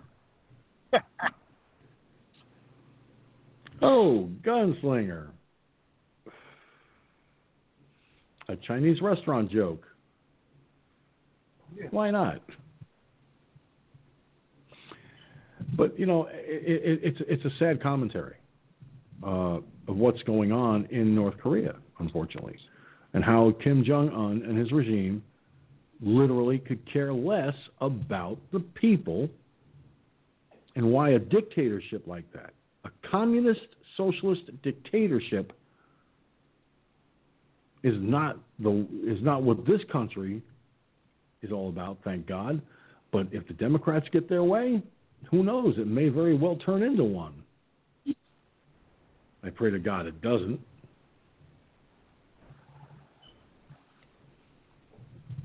But as long as Donald Trump is in the White House, we stand a good chance.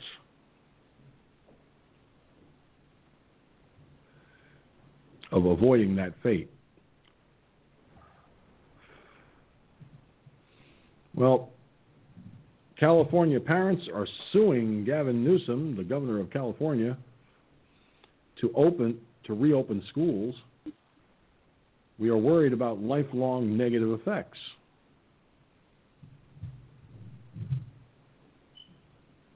Now, there's a lot going on in some places regarding the reopening of schools. Two California parents suing to force Democratic Governor Gavin Newsom to reopen schools for in-person learning this fall are growing increasingly concerned about the ramifications that extended school closures would have on their children. Christine Ruiz told Martha McCallum on Fox News Channel Monday that her two sons, both of whom have been diagnosed with autism, are regressing profoundly and dangerously.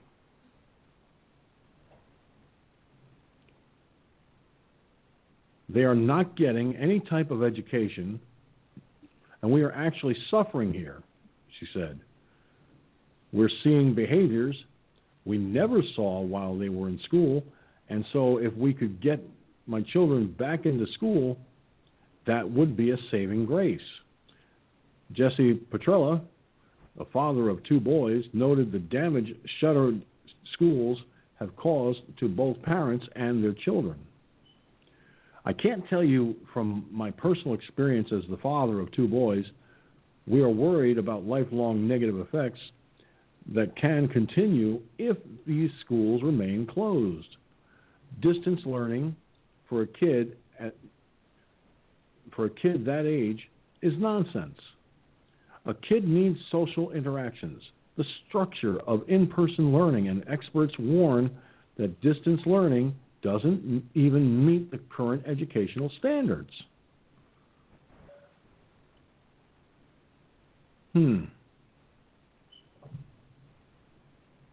Students will unquestionably fall behind, Petrella added, and this affects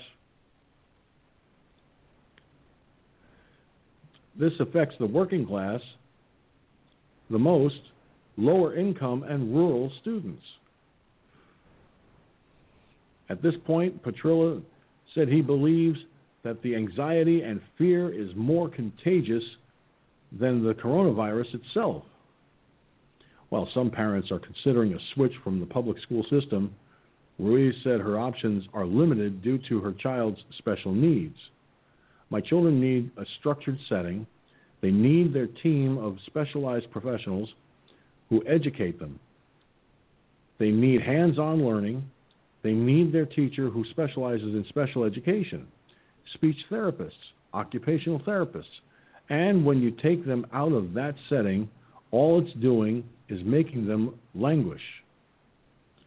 Our program choices are very limited to where we can go. We found an excellent program within our own school district that works perfectly, which they've been in since they were 3 years old. So that's a program they need to be in, and that's the program that needs to open for them, Ruiz explained.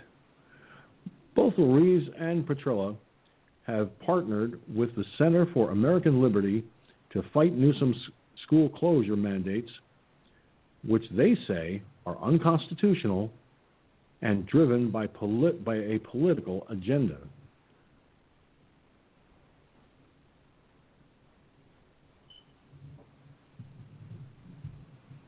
So, Gunslinger, what say you?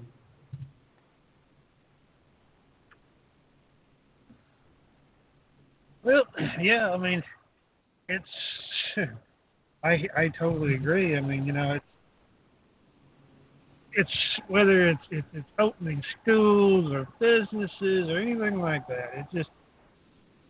It's yeah, can't add any more to it. Good. Well, along the same note,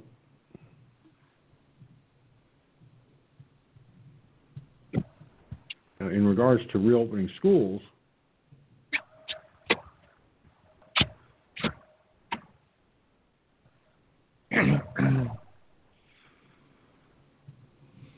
schools across the U.S.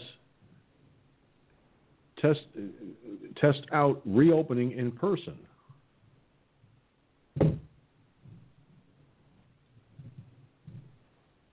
Of course,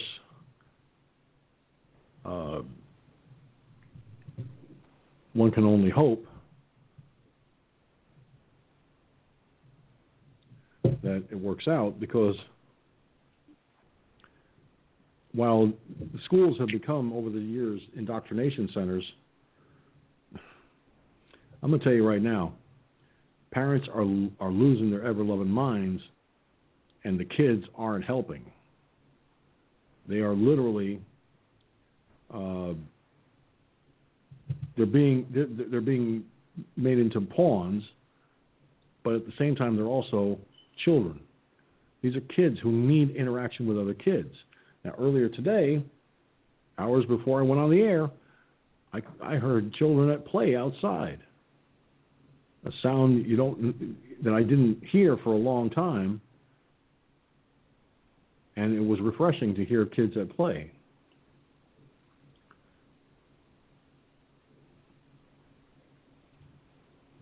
But what about their education? Now, I have a audio clip that I'm going to play here, just as soon as I can get to the... There we go. And yonder it comes.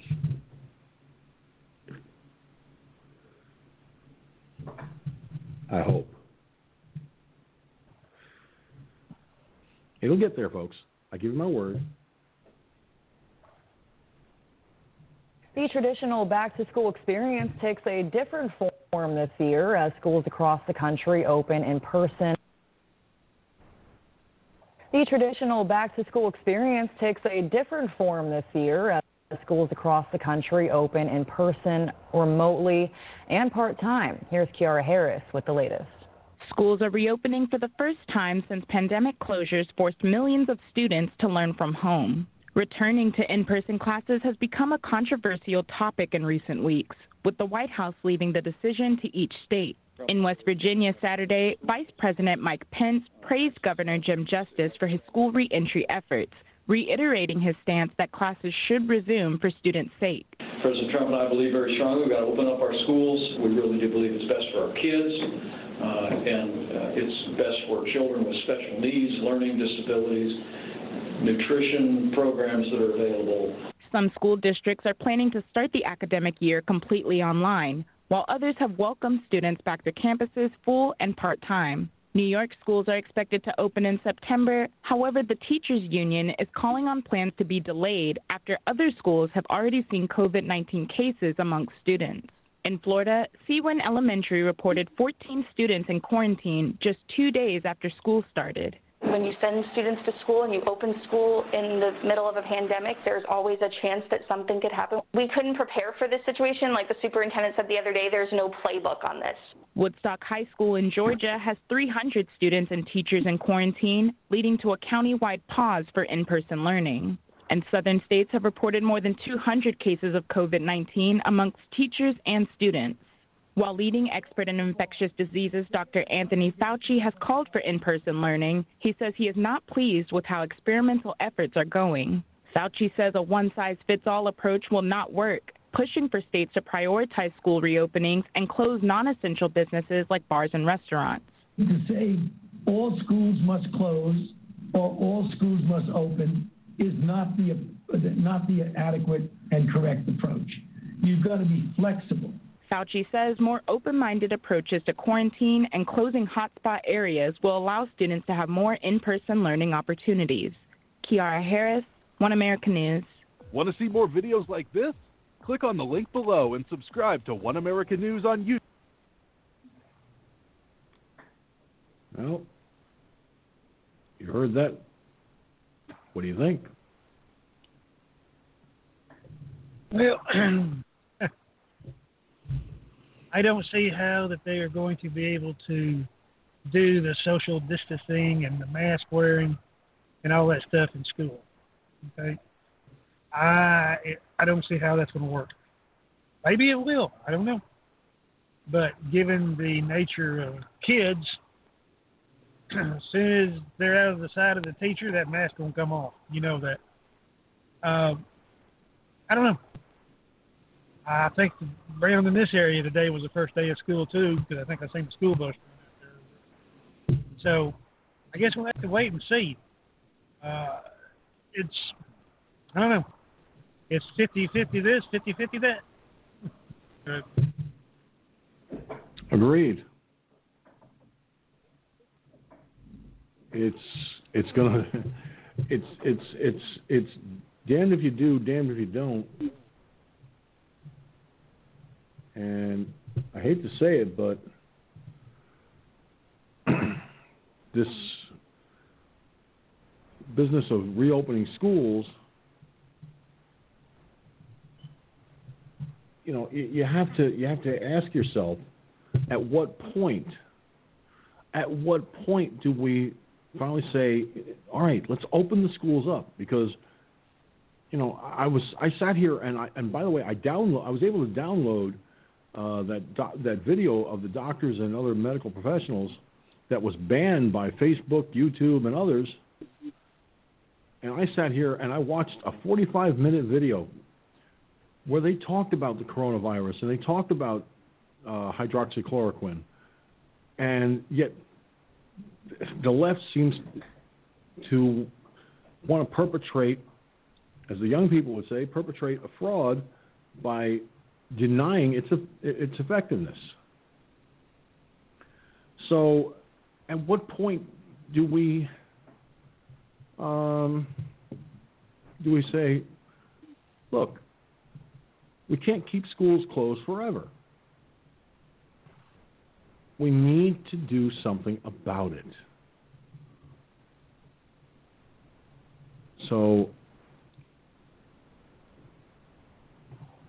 what happens? How do we get to the point where we tell the governors, enough is enough? Open the damn schools. The longer this COVID insanity continues, the more the left is going to continue to fuel the flames of fear. And I'm sorry, but kids need to be kids. They need to be able to go to school, to be with their peers, because a lot of them, I know from when I was in school, many of my classmates lived in other towns or on the other side of town. So it was like, the only time you saw them really was in school most of the time. And where do kids get that fundamental education as far as, learning the basics of math and reading and so forth? They get it in school. Yeah. Now there are parents who can homeschool, but when you're living in a household with both parents working, now because of COVID, you've only got one parent working, and one parent has to stay home with the kids.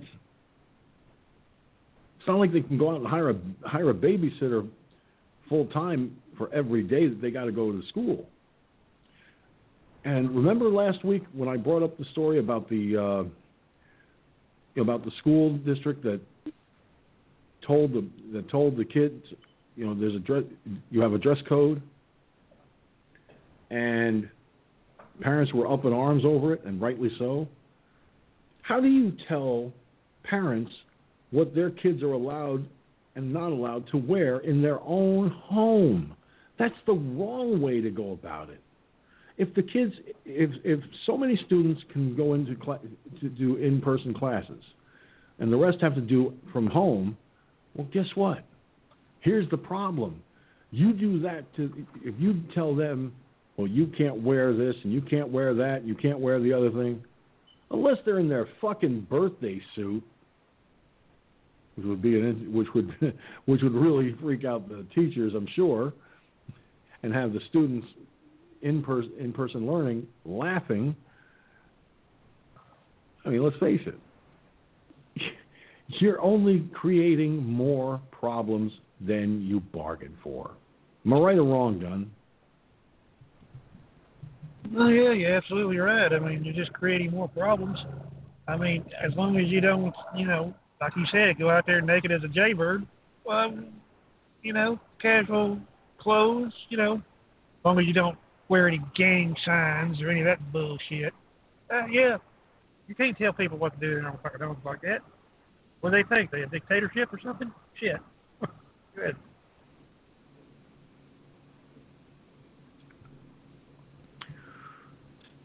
Well, I think we're faced with a damned if you do, damned if you don't.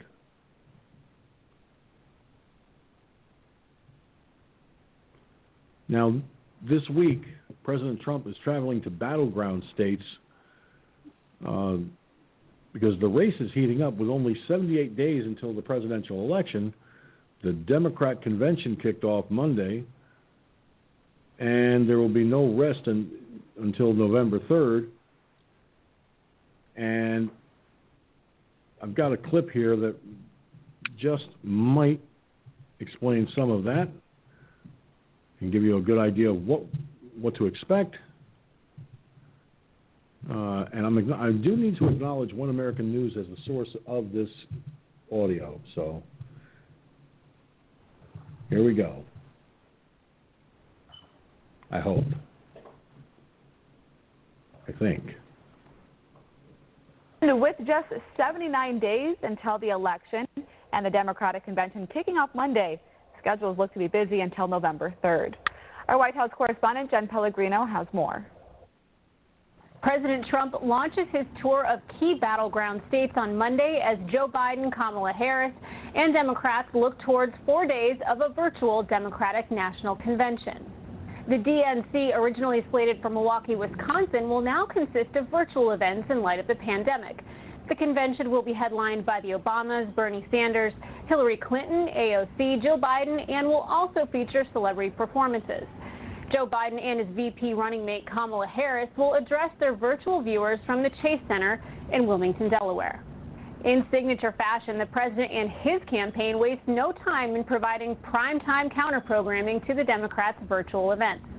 The president kicks off a whirlwind week in Minnesota and Wisconsin, where, unlike his opponent Joe Biden, the president will be meeting voters face-to-face.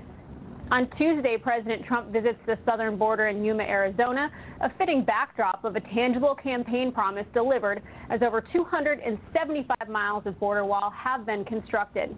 For those in, near, or looking to travel to Arizona, tickets for the afternoon event are available on the Trump 2020 campaign website. The highlight of the upcoming week in campaign world, on Thursday, the president will deliver remarks from Old Forge, Pennsylvania, just outside Joe Biden's hometown of Scranton, PA. According to the Trump campaign, expect to hear messaging highlighting Joe Biden's, quote, record of failure, particularly in areas where the president has overwhelmingly delivered for the American people, on jobs, the economy, and, in Biden's case, how he has left behind the people of his hometown. Be sure to tune in to One American News Network for live and uninterrupted coverage. Want to see more videos like this? So, there you have it. There are those, Gunslinger, who believe that President Trump being able to go to these battleground states, to actually go and speak to the people face to face, there are those who believe this could help his campaign far more than anyone realizes, because Joe Biden doing things from his basement seems to cause a situation where he falls flat on his face. You know what I'm saying? Well, he was born flat on his face, okay? Sleepy Joe, the Clown Network has started today, you said. And it's a clown, it's a circus. Okay, I'm just waiting for the midgets and all them things to come out, and a couple of trapeze people up there swinging from the roof, maybe. Because it's a circus, that's all it is. It's just because they have no leg to stand on, okay? You got that idiot that don't even know where he is half the fucking time. You got Camel Toe that, we're coming after your guns. Oh, really? Good luck. And these people won't be the president and the vice president? Don't think so, okay? Man, if they somehow slip in there, we had some deep shit, let me tell you. Good. Well, yeah, I mean, Joe Biden has definitely had his share of goofs, gaffes, and other blunders. We've seen it. We've heard it. He's under the impression that he's going to beat the president because he chose Kamala Harris as his running mate. Well, Kamala Harris has proven that she is a bona fide flip-flopper. Everything she said a year ago, while they were deciding on who would be the presidential nominee, obviously they did not think about all of the things that she said a year ago, where during debates, apparently Joe Biden was skewered by his now VP pick and literally raked over the coals by her. If you read this article right here, this is why Biden is unfit to be president. I mean, it goes into his brain surgery. Did you know he had brain surgery back in '88? I was not aware of that. 2 times, I think. 2 times. The article goes in to say that for an aneurysm or something. And I'm going, huh? I didn't know that. But this article goes into it. Well, I'm waiting for the coffee to brew in the Firefoxnews Online kitchen area. So, and we'll get over that in just a moment. When dealing with the Biden effect, as I'll call it, one needs a good stiff cup of coffee. If I were still a drinking man, I would say I need a stiff drink, but I don't drink alcohol, so coffee will have to do. So let me just put a little cow juice in here.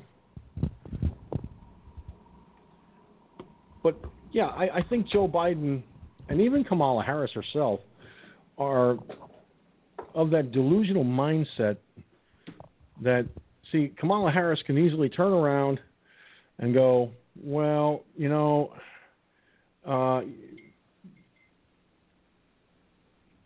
he picked me to be his VP, so I got to behave myself.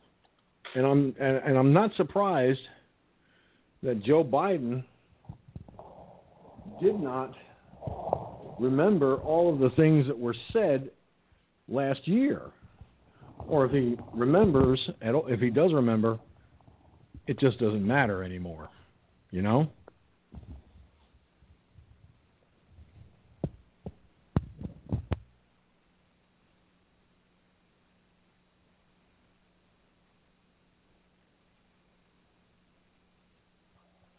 I mean, quite frankly, Joe Biden, we know, is not the sharpest knife in the drawer.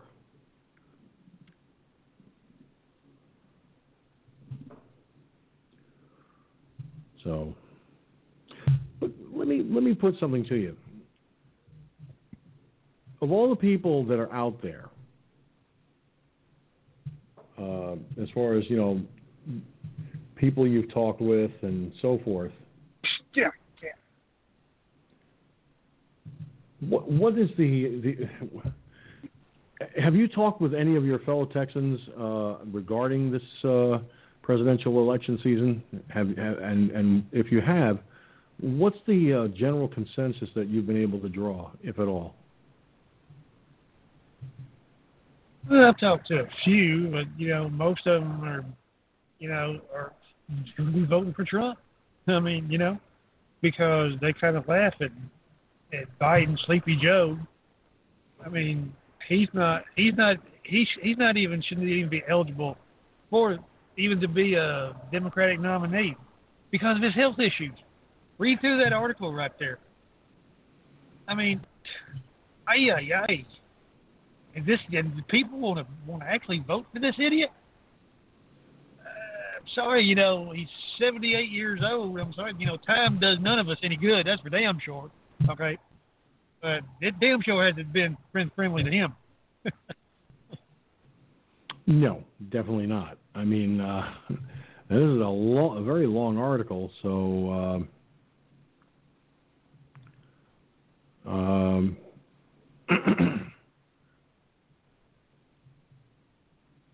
I'll just read a few paragraphs from it. Excuse me. Goodness. Joe Biden is perhaps the most unfit individual ever to run for the presidency in the United States history. Not only are his principles taken from the socialist playbook, but his mental incompetency and physical unfitness are so glaring as to make him thoroughly unqualified for any office, let alone the highest office in the land. In this article, we will highlight Biden's sad decline into senility and list the reasons why he must not become president. Okay.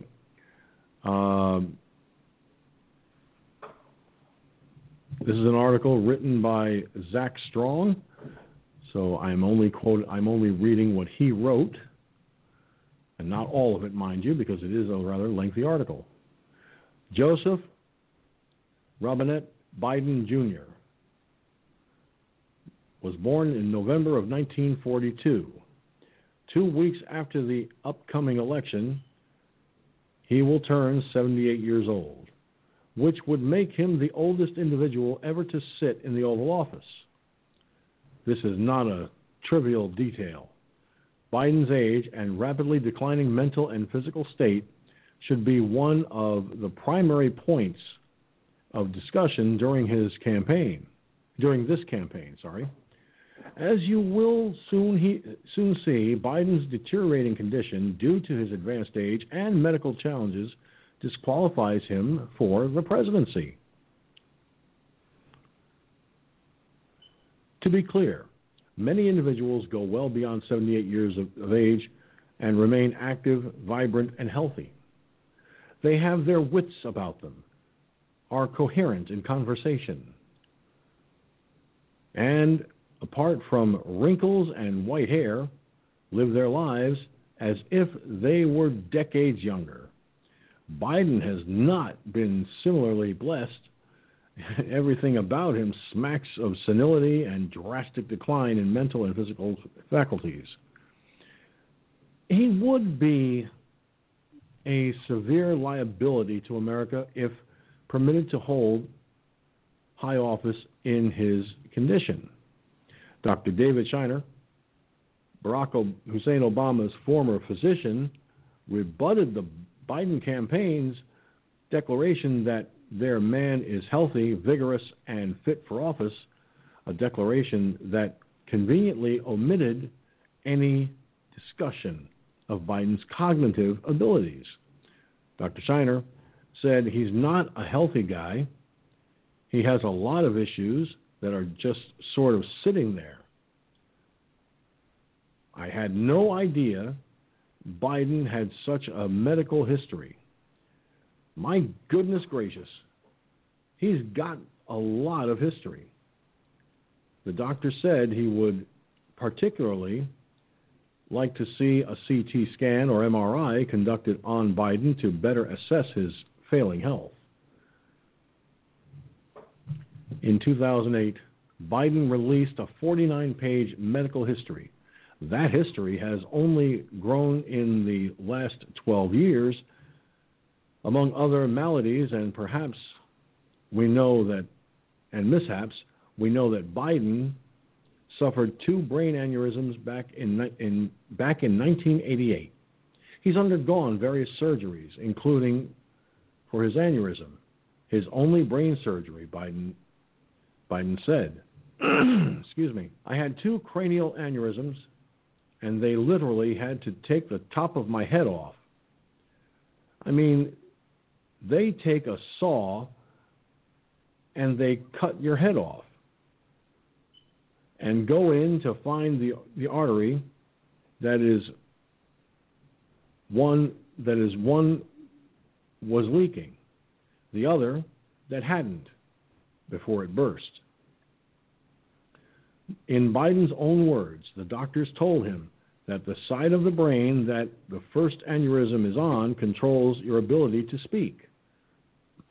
They said he would have a low chance of ever being normal again. Now skip to 2020, prophecy fulfilled.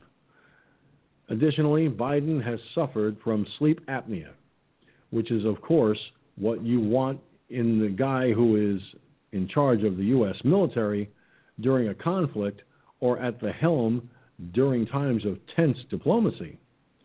He has also undergone surgeries on his prostate that were only recently disclosed. Biden's eyes are in a bad way, too. And during a 2020 town hall meeting on CNN, his left eye suddenly filled with blood for everyone to see. The radical propaganda network, Snopes, was forced to admit this embarrassing episode happened, though they tried to simultaneously discount the obvious fact that Biden's physical health is in rapid decline.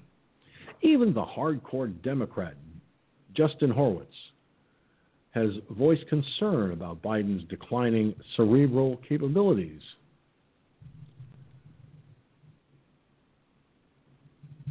He is a candidate that is mentally deteriorating. People in the Democratic establishment say, oh, don't say that. They really believe that they can shield Joe Biden from public scrutiny. And the reality is they can't. The establishment can't hide the truth as much as they might try. They use their controlled media to push the narratives. They choose to brainwash gullible people who have abdicated their use of critical thinking.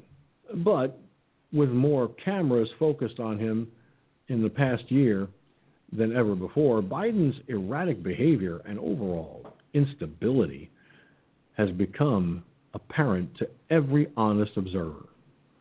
We do not have enough space in this article to list and discuss all of Joe Biden's numerous gaffes and misstatements. A few, however, will give the general tone of his failing mental faculties. You can find these cited at this link, this one, and this one. And of course, here and here, and here and here and here. The link, the word link, one, and here are links to various places, which we're not going to go scampering through at the present time. Excuse me.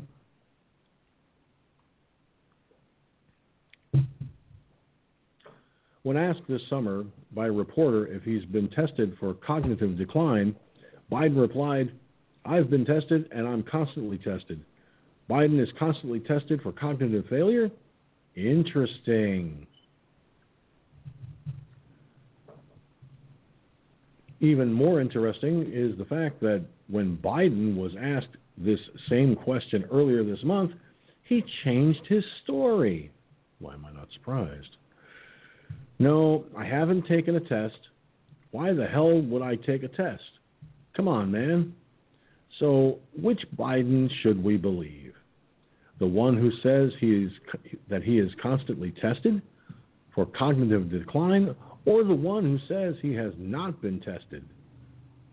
Either he's lying or he really is in such severe mental freefall that he can't remember what's happening around him or to him.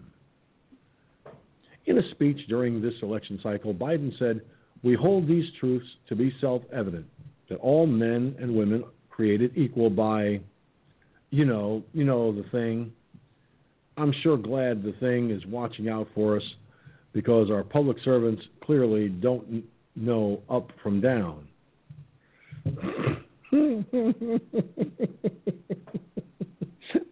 I could read more, but I'm afraid I might start laughing too much.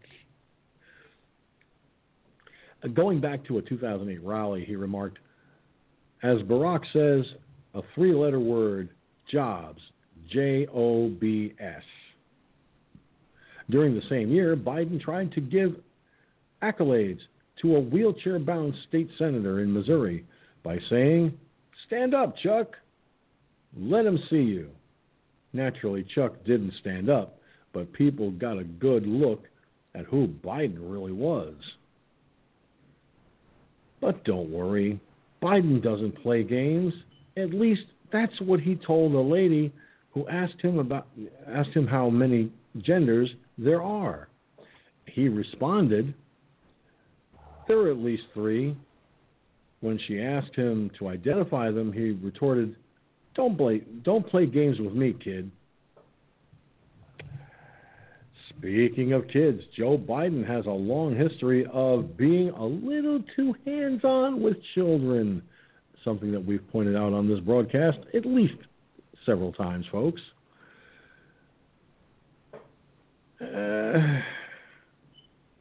And he outright admits it. During one truly bizarre speech at the renaming of a swimming pool in his honor, Biden cheerfully said, "I got hairy legs that turn, that turn blonde in the sun. And the kids used to come up and reach in the pool and rub my leg down so it was straight and then watch the hair come back up again. I love kids jumping on my lap."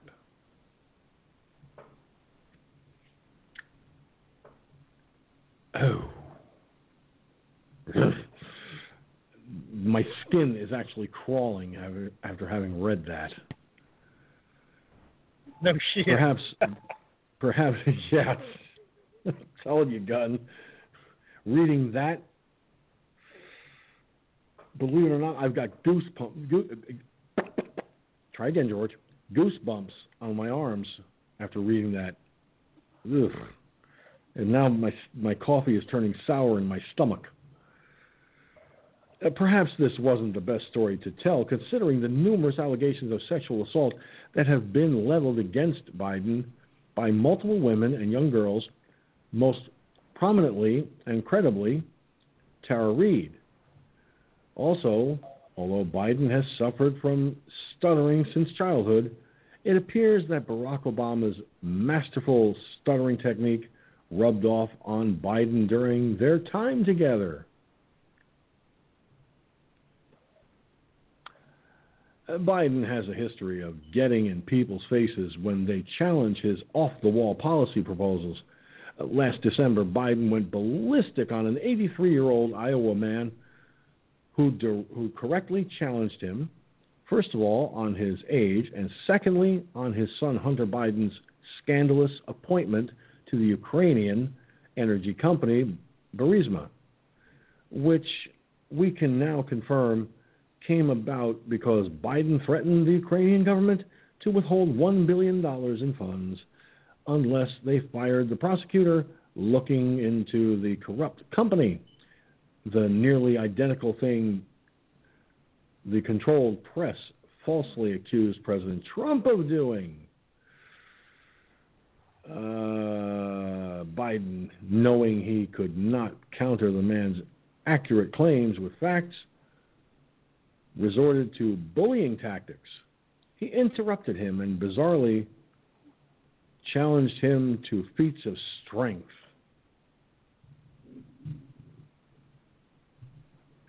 You're a damn liar, man. You want to check my shape on?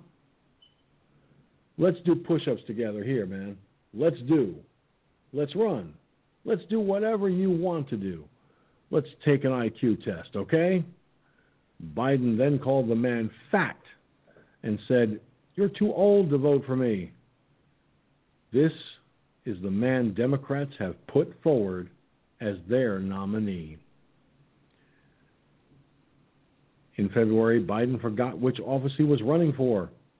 He told an audience, "My name is Joe Biden. I'm a Democrat candidate for the United States Senate. Look me over. If you like what you see, help out. If not, vote for the other guy, for the other Biden. Give me a look, though, okay?" At least he got his name right, though he better watch out for that other Biden, whoever he is.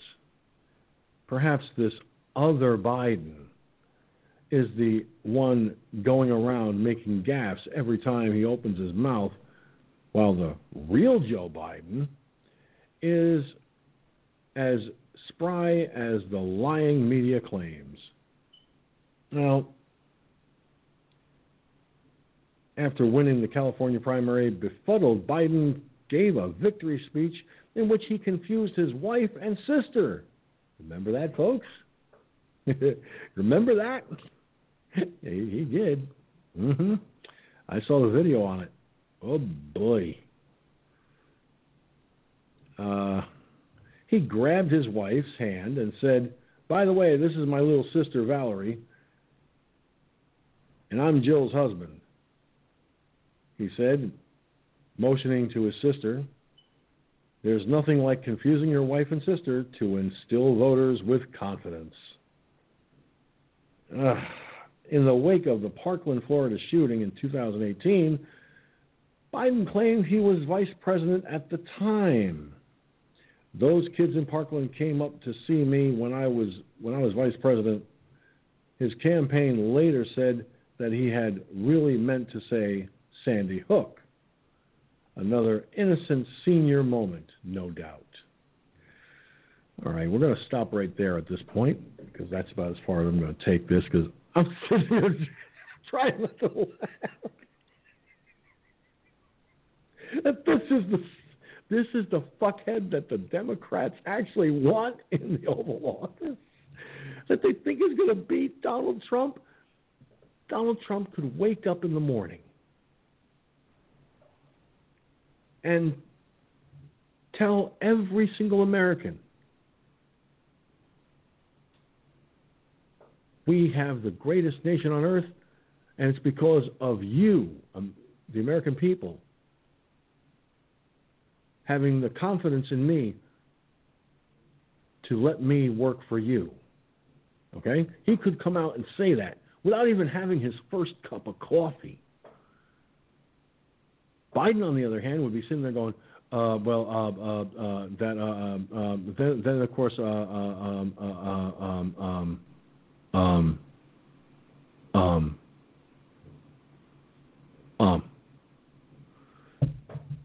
that would be the Biden effect.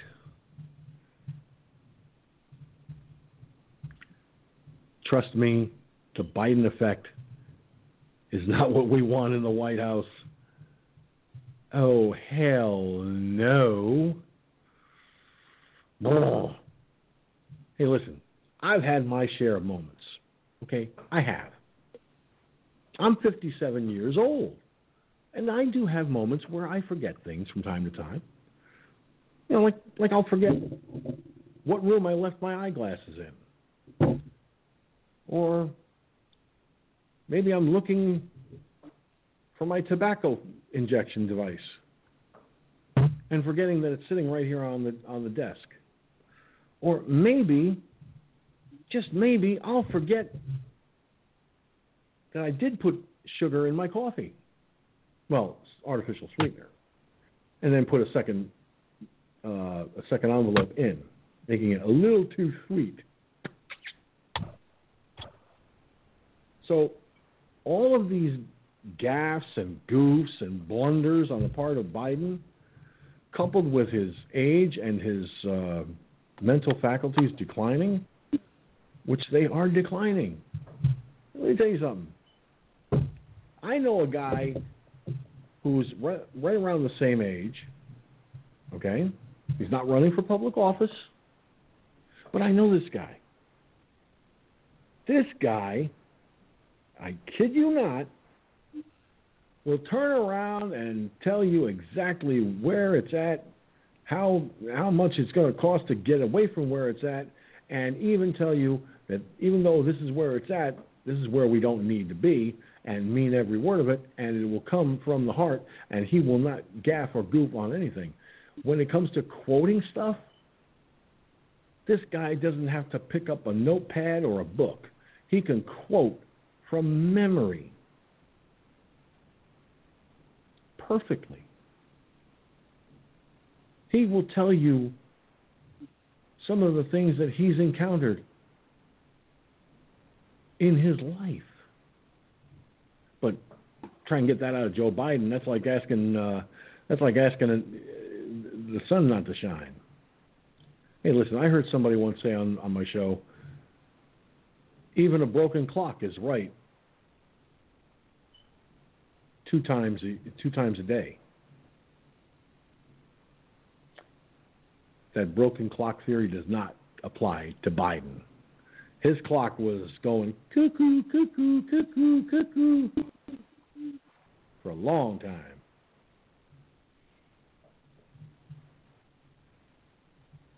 Right or wrong, Gun? Well, you're absolutely right. I mean, like I said, that article explains it all. Okay, and even if he had a snowball's chance in hell of winning, he don't.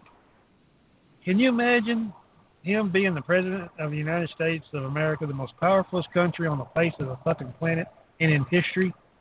This senile, this idiot, don't even know who he's married to. He's a fucking pedophile. He's a crook. Where's Hunter? Okay. He's guilty of blackmail. That's blackmail. Okay.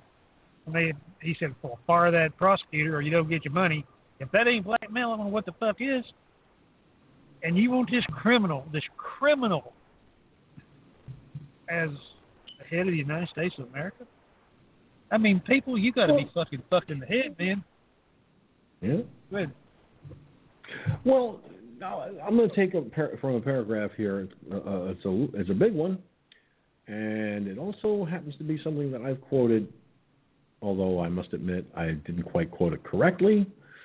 Now I have it in front of me, and I'm glad I do because, hey, not everything is easy to remember. Okay? But I'm willing to admit that. Joe Biden is not. When Biden isn't actively trying to spread disinformation in order to destroy the Second Amendment and take our guns, he's giving us advice that would actually land you behind bars in today's twisted legal system. For instance, here's the item I was talking about, folks, just a second ago. Biden once told his wife, if there's ever a problem, just walk out on the balcony here, walk out and put that double-barrel shotgun and fire 2 blasts outside the house. Unfortunately, that's illegal in most locations. Another time, he said that if you want to keep someone away from your house, just fire the shotgun through the door. Again, illegal. And just this summer, Biden took it upon himself to tell the police that if an unarmed person is coming at him with a knife or something, shoot him in the leg instead of the heart. The next time an unarmed criminal comes at you with a knife, just shoot him in the leg and tell the police later that Joe Biden said to do it. Now, you got to give Sleepy Joe a lot of credit. It took balls to come out and say that, even though he's completely senile. You know that gun? Hell yeah, he's completely clueless. I mean, anybody that gives that kind of advice, are you serious? Yeah, maybe there's a cop standing on the other side of that door and you blast a shotgun blast through that fucking door. You just committed murder. Okay? The dude's crazy, I'm telling you. Don't give him a gun. I don't think he should even possess a fucking water pistol, much less a real gun. Jeez. I wouldn't trust him with a water pistol. I know that. With my luck, he'd try to drown. He'd probably try to drown somebody.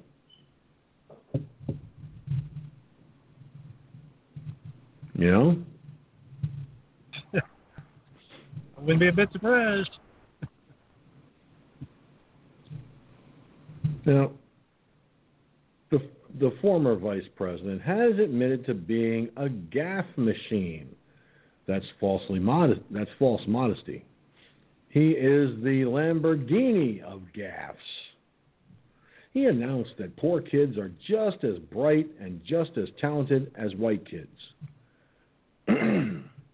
He located the El Paso and Dayton mass shootings in Houston and Michigan. He recalled a visit with survivors in the 2018 Parkland shooting before the shooting happened.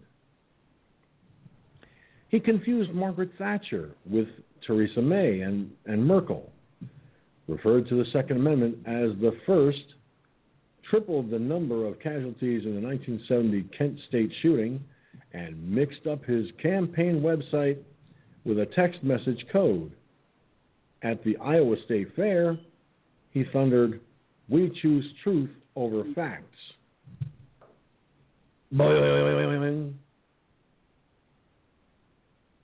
We choose truth over facts. And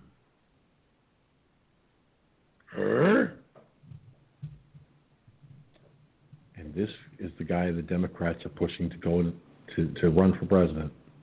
Right. Biden's gaffes are to be celebrated, for they make him exciting. When he opens his mouth, nobody knows what is going to come out, least of all Biden. One's principles, of course, are more important than one's mistakes. So let's put the cherry on top by briefly listing a few items that Joe Biden has advocated, proposed, or voted for through the years. Ready for this list, folks? You're going to love it. Gun control, such as Brady Bill and assault weapons bans. Abortion, open borders and amnesty for illegals.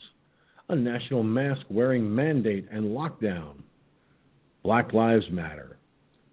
Free public schooling, higher education and loan forgiveness. Government health care. Tax increases, especially on businesses and the so-called rich. Gay marriage and transgenders in the military. Abolish the death penalty. Decriminalize marijuana and drug use. Sex ed in schools. When I was in school, we had sex education. Where's he been the last 10 decades? The War on Terror, Iraq invasion, and Patriot Act. global warming legislation, including additional taxes on businesses, $15 an hour mandatory minimum wage, racial activism / pandering, military cuts, government bailouts, bank bailout, TARP, Fannie and Freddie, etc. Increased debt ceiling. The Green New Deal, sponsored by Alexandria Ocasio-Cortez, or as many of us know her by two different names, airhead on crack or asshole on crack. Well, many of Joe Biden's positions are lifted right out of the Communist Manifesto. In fact, the Revolutionary Communist Party, USA, has come out in support of Biden this election. This endorsement is just the latest in a long list of endorsements by traitors, communists, and radicals. Before you cast your vote for Biden in November, remember that you're supporting the man also backed by avowed communists.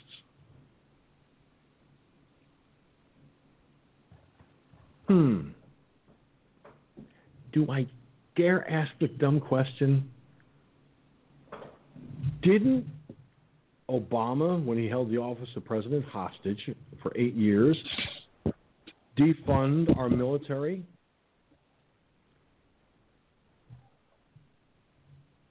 Didn't, under Obama, they continually increased the debt ceiling? Didn't they go with government bailouts, bank bailouts, TARP, Fannie and Freddie, and so forth, all taxpayer money going to these places as bailouts?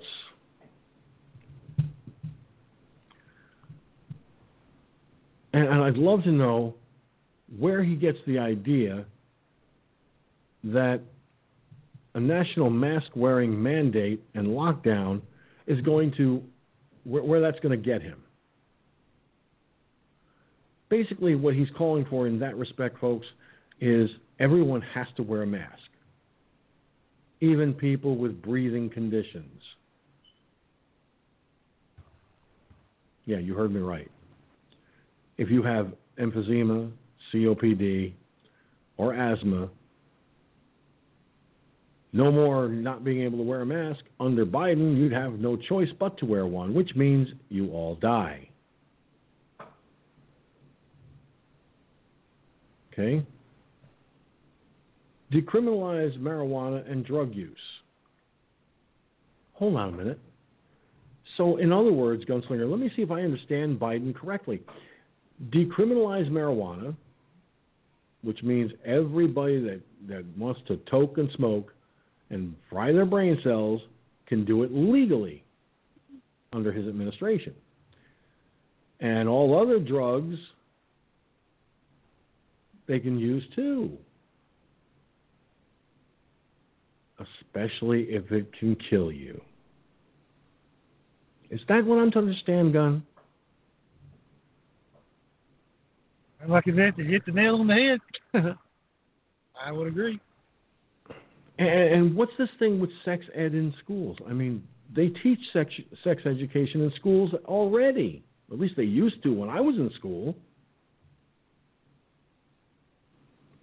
Or did they stop doing that for some reason? I don't know. It's the public indoctrination school, public training centers, okay, is the way I like to call them. But unless you got money and you're able to homeschool your kids, you really don't have a whole lot of choice. I mean, what choice do you got? Yeah, tell me about it. Well, actually, when it comes to sex ed, I would think the parents would be better suited to tell their children, have that nice little sex talk with their kids when it's appropriate to do so. It used to be a time when the parents actually had a choice on that.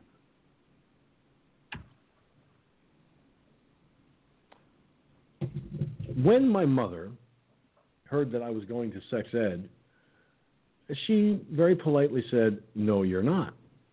But the school insisted. And when I tried to walk out of the class, I ended up going to the principal's office. So when I got home, I turned to my mother and said, "Mom, can we not have that talk, please?" And my mother said, "What talk?" I said, the talk. And she goes, "What talk?" I mean, she knew what I was talking about, but she was trying to get me to say what it was. And I wouldn't do it. Ultimately, my mother sat me down and told me all about the birds and the bees and the flowers and the trees and all that other good stuff. But she could do it. My mother knew how to do it in such a way that any kid would understand it, even as young as 2.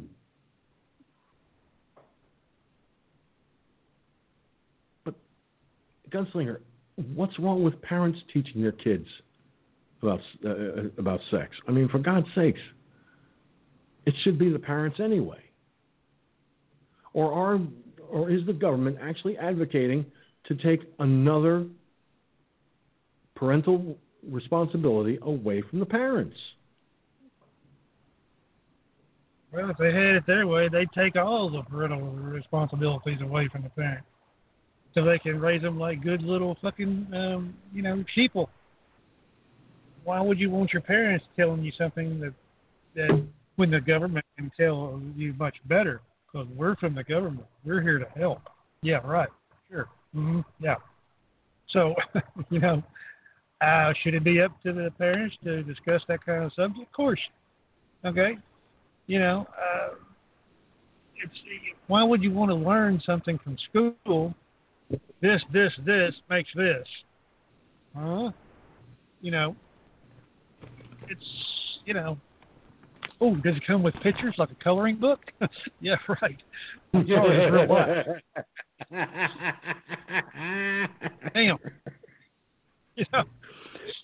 I remember when I was in sex ed, the school nurse was the one teaching the class, and nobody really liked Mrs. Fernhoff. They hated her because she was such a bitch. Well, I decided since I'm going to end up going to the principal's office anyway, I'm going to be a wise ass. We would sit in a circle, and she would ask questions. When it came to me, she said, "George, what would you do if you got a girl pregnant?" Well, I sat there, just tapping my chin with my pointing finger. And she's like, "George, it's a simple question. What would you do?" And I went, "Oh, I'd hand out cigars like any other expectant papa would." The entire class started laughing. And she goes, "Are you being a wise guy?" I said, "Absolutely, Mrs. Fernhoff. Because my mother doesn't want me taking this class. It's her job to teach me about the birds and the bees. Not you." I immediately got sent to the principal's office for that. Never went back to sex ed either, because she couldn't handle me disrupting the class. But sex education is a course that should be given by the parents, not the schools. I mean, there are churches that offer to give sex education classes, and I'm sorry. The schools shouldn't do it. The churches should not do it. It is up to the parents. That's their job as parents, to teach their kids about the birds and the bees and the flowers and the trees and so forth like that. But there's more here. Racial activism / pandering. Is this what he wants everyone to get involved in? Because look at what he said at the list where it says a national mask-wearing mandate on and lockdown. He supports Black Lives Matter. But that shouldn't be a surprise, should it, Gunn?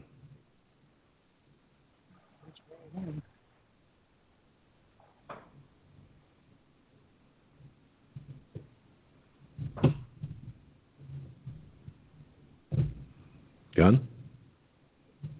Oh yeah, it doesn't surprise me. I mean, coming from an idiot like that, I mean, nothing out of his mouth surprises me because he's senile.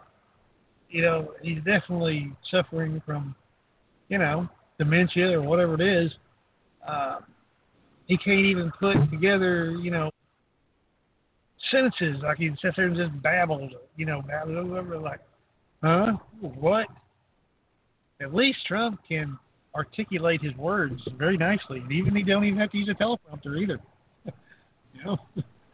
No, that's the one thing. Well, President Trump does use a teleprompter from time to time, but there's a lot of times when he just goes off script, you know, and just speaks boldly from the heart. He just tells it like it is, you know. And that's what the Democrats hate about Trump, too. They don't like the fact that he can sit there and actually articulate everything, that he can speak so eloquently and actually turn a good phrase and even get the people laughing.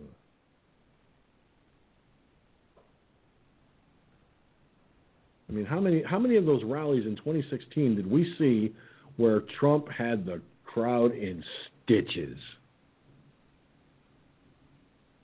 You know? Oh, yeah. Oh, yeah. And I think that's what's pissing the Democrats off even more, because he's willing to go out there and meet with the people, even in the light of a pandemic. Well, personally, that shows a lot of courage on the part of the president. He's willing to go out there and meet with us.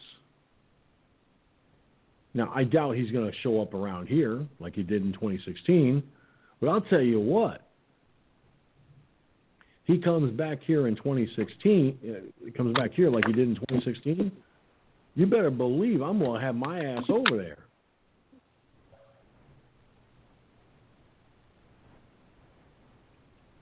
Yes, there will be social distancing, there will be mask wearing and stuff, but I'm still going to make it a point to go if he's here, especially in my neck of the woods, like he did in April of 2016. Now, if Joe Biden were to show up, I go, never mind, not worth my time.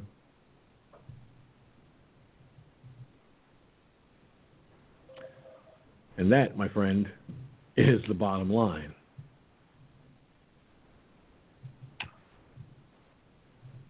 All right.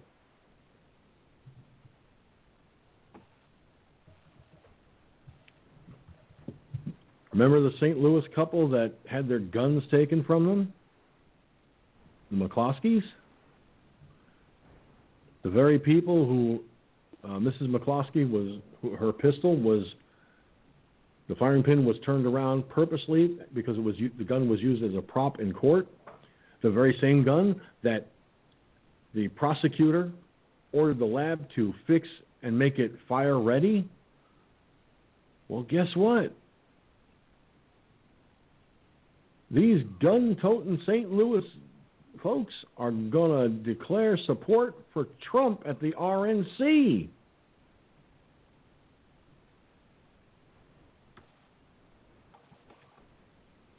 They're going to be at the RNC to declare support for President Trump.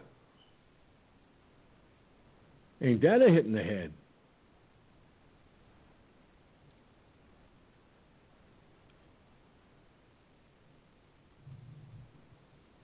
That's good.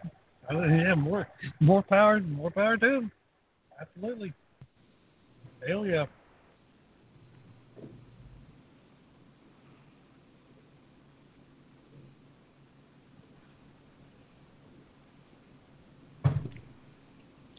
Now, one person wrote on Facebook in regards to the McCloskeys saying, wow, they were both BLM supporting lawyers. Guess they see now just who they were supporting.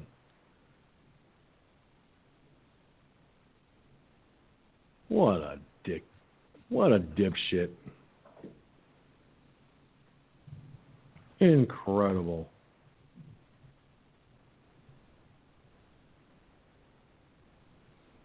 Oh, shit. Now, folks, y'all know that I'm a big Star Trek fan, right?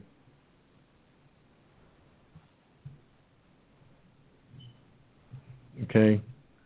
Now, I'm a big Star Trek fan. But this meme, all but... I'm sorry, but this is too funny. I'm going to show this. Let me pop the link in the chat room here so Gunslinger can take a look at what I'm talking about. And Royal WC, I apologize. I did not welcome you properly on the air, although I did say hello to both you and Gunslinger in the chat room. There's the link to that. And now, let us see.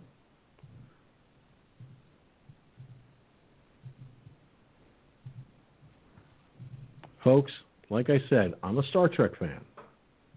Big time. The episode where you've got a bunch of space-bound hippies.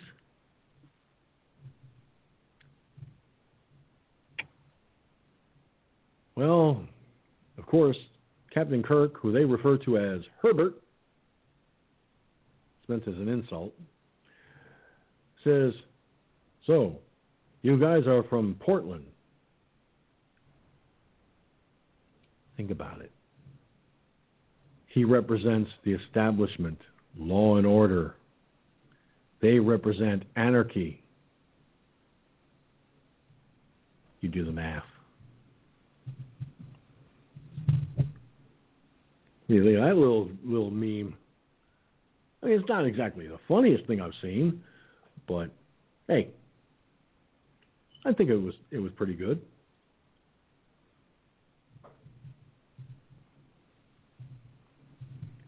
All right.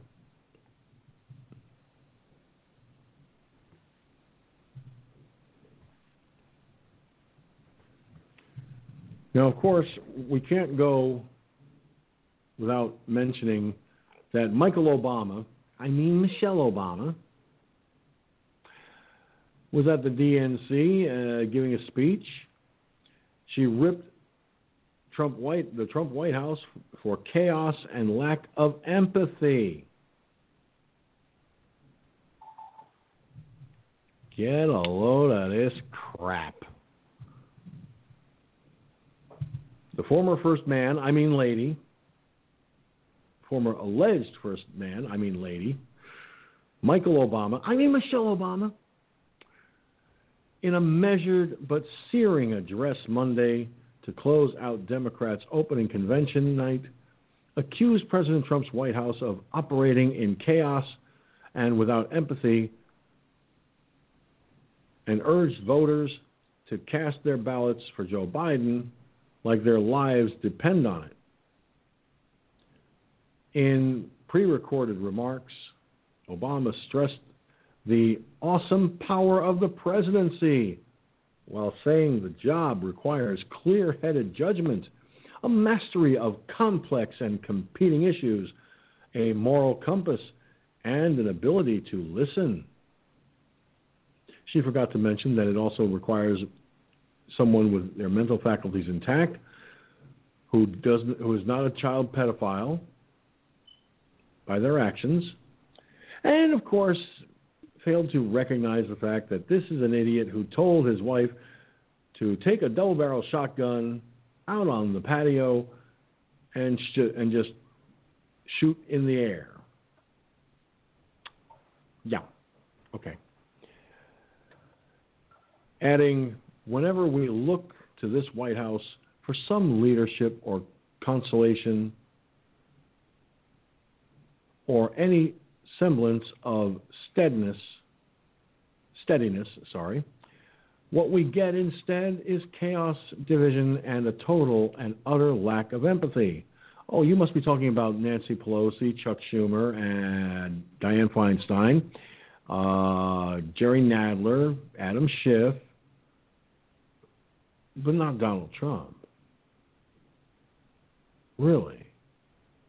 The address was widely praised by Democrats, no doubt, and no doubt. And why am I not surprised?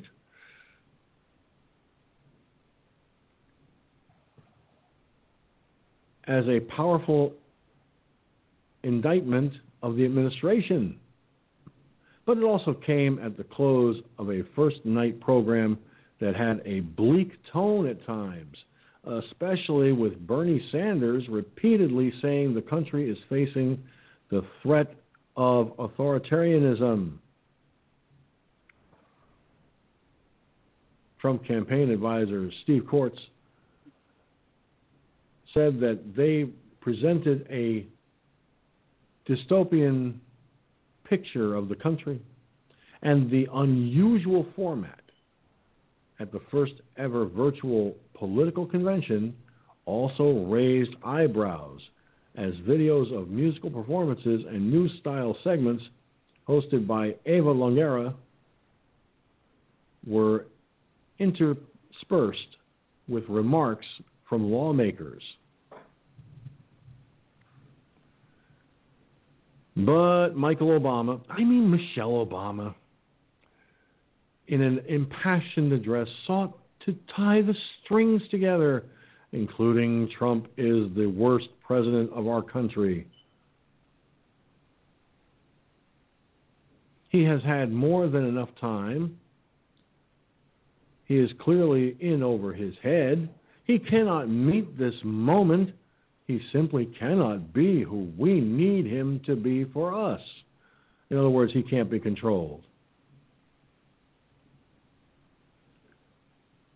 And Obama went on to warn, if you think things cannot possibly get worse, trust me, they can, and they will if we don't make a change in this election.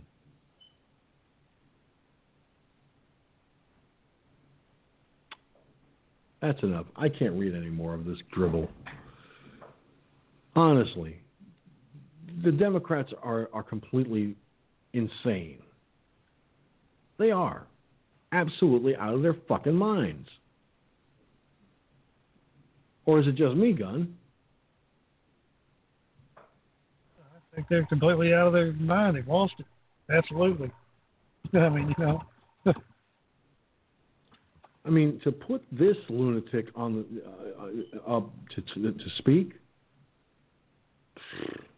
I'd rather listen to Asshole on Crack than that. You know?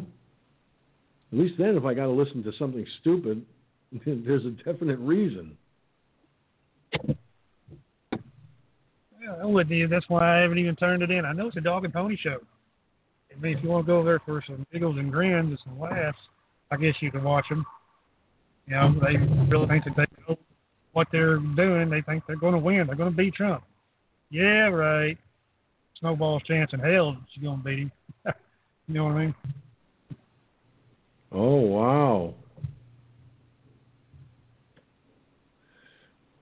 The first freak didn't even mention Biden's running mate, apparently.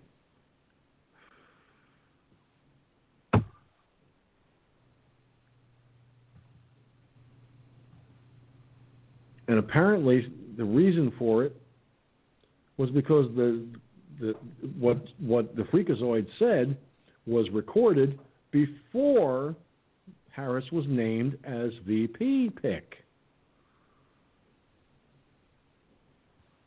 Now that's a real stupid thing to do.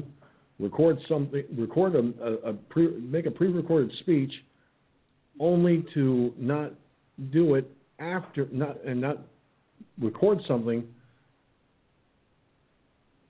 that includes the VP pick. That speaks volumes for the trust don't it?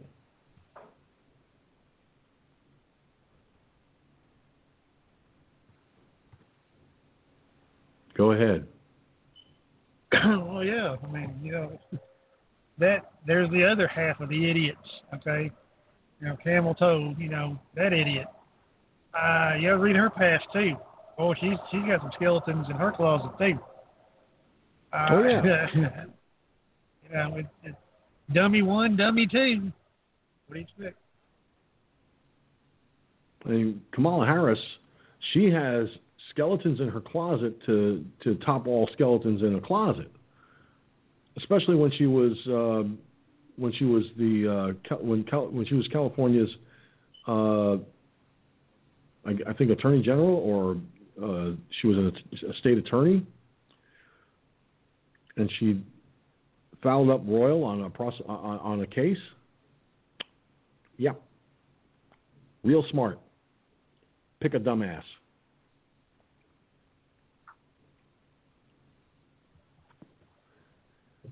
I don't know, Gunslinger.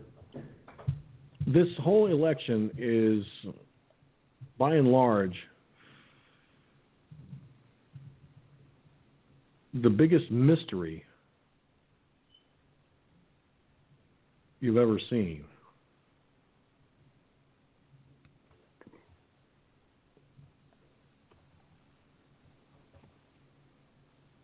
Well, I'm thinking it's a big, it's going to be a big joke, okay? It's an amazing joke, actually. Because like I said, they can spew and spit and all kinds of shit that they want to do.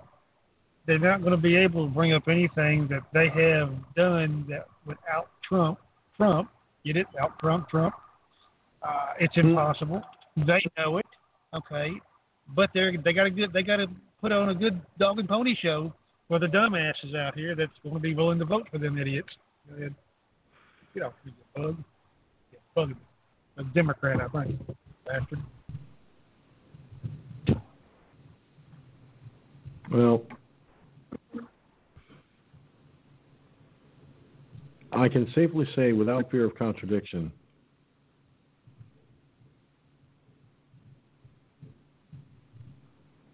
they're nuts. Now get this. According to flagandcross.com, the House Democrats are calling for the FBI to investigate U.S. Postal Service leaders.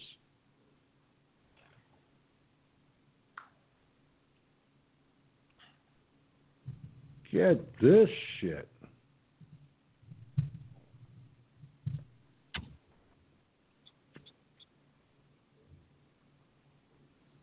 And it's not the story I'm looking for in the reader's mode. Get this. 2 Democratic members of the House Judiciary Committee have launched a call for the Federal Bureau of Investigations to look into whether or not crimes have been committed by Postmaster General Louis DeJoy or other members of the Board of Governors who are part of the U.S. Postal Service. This, of course, has a lot to do with the current controversy over the USPS possibly having massive cutbacks right around the time that the left is making a major push for mail-in voting to help reduce the risk of spreading the coronavirus this fall. We all know that isn't the real reason for the push. It's about stacking the deck in favor of Biden-Harris. Representatives Hakeem Jeffries of New York and Ted Lieu of California made the demand Monday morning as Democrats raised concerns about whether the Postal Service is ready to handle the high volume of mail-in ballots expected for November's elections amid the pandemic. The FBI should evaluate whether Postmaster General Louis DeJoy or members of the Board of Governors of the U.S. Postal Service committed any crimes in light of nationwide delays and issues with the United States Postal Service. Jeffries and Lieu wrote in a letter to the FBI Director, Christopher Wray. One states that anyone caught knowingly and willfully obstructing the passage of the mail or any carrier or conveyance carrying the mail could be fined and sentenced to a maximum sentence of 6 months in prison. The second statute outlines that any person in an administrative position who uses his official authority for the purpose of interfering with or affecting the unionization or the election of any candidate may be fined and face up to a year in prison. The FBI did confirm to the folks over at the Washington Examiner that they did receive the letter, but provided no further comment. The main concern right now with the United States Postal Service is that there aren't enough folks available to help handle the volume of mail that will come in should we use mail-in voting for the upcoming election.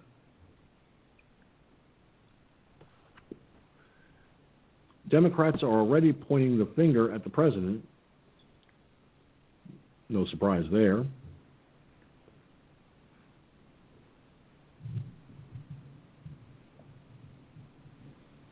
Claiming that he's removing mail sorting equipment and mailboxes as a means of preventing the use of mail-in voting during the election this November. However, the thing that Democrats seem to refuse to address is the increased risk of voter fraud that will happen if mail-in voting is used nationwide. Ballots can be tampered with, lost in the mail, and all sorts of things.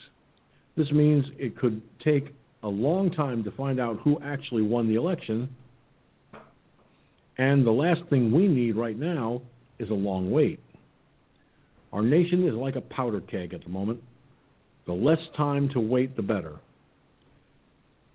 At stake in all of this is the integrity of our voting system.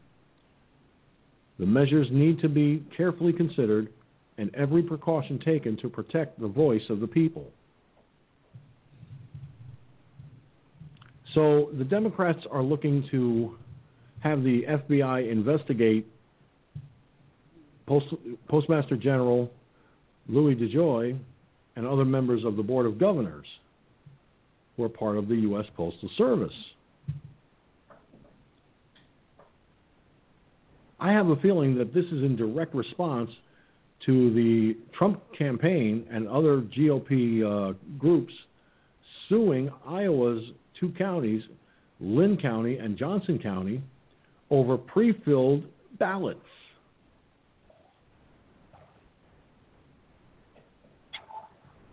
So, what do you think of this latest development? Well, they better do something about that pretty fast, because if they get these ballots and everybody can just fill them out and send them in, whichever side that you want to be on, okay? That's voter fraud. They should be, that'll be 6 months in jail. It'll be 6 years in jail. Get away from you damn Democrat fucking June bug. It ain't even fucking June. June's gone. See? They're still buzzing around, damn Democrats. But yeah, I mean, better get their hand on something.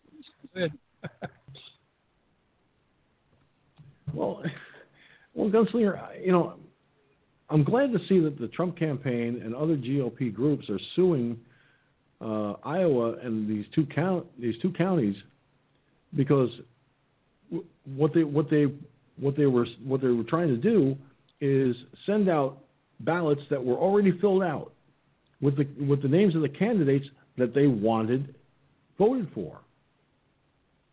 And I believe that was during a primary. Imagine if that were being done during the actual election cycle, where all the person would have to do is sign the ballot and send it back. This is taking the free choice out of the hands of the voter. So in other words, they send out these ballots, the names are already filled in, and they're saying all we have to do is sign and send back. Wait a minute. I'm not voting for Biden and Harris. Where's my choice where's the choice that I have the right to pick the person I want to run for president? Why is my choice being taken away from me? This is what the people need to be concerned with. Or is it just me? Not just you. That would be a major concern for everybody. Very bad idea. Very, very bad idea.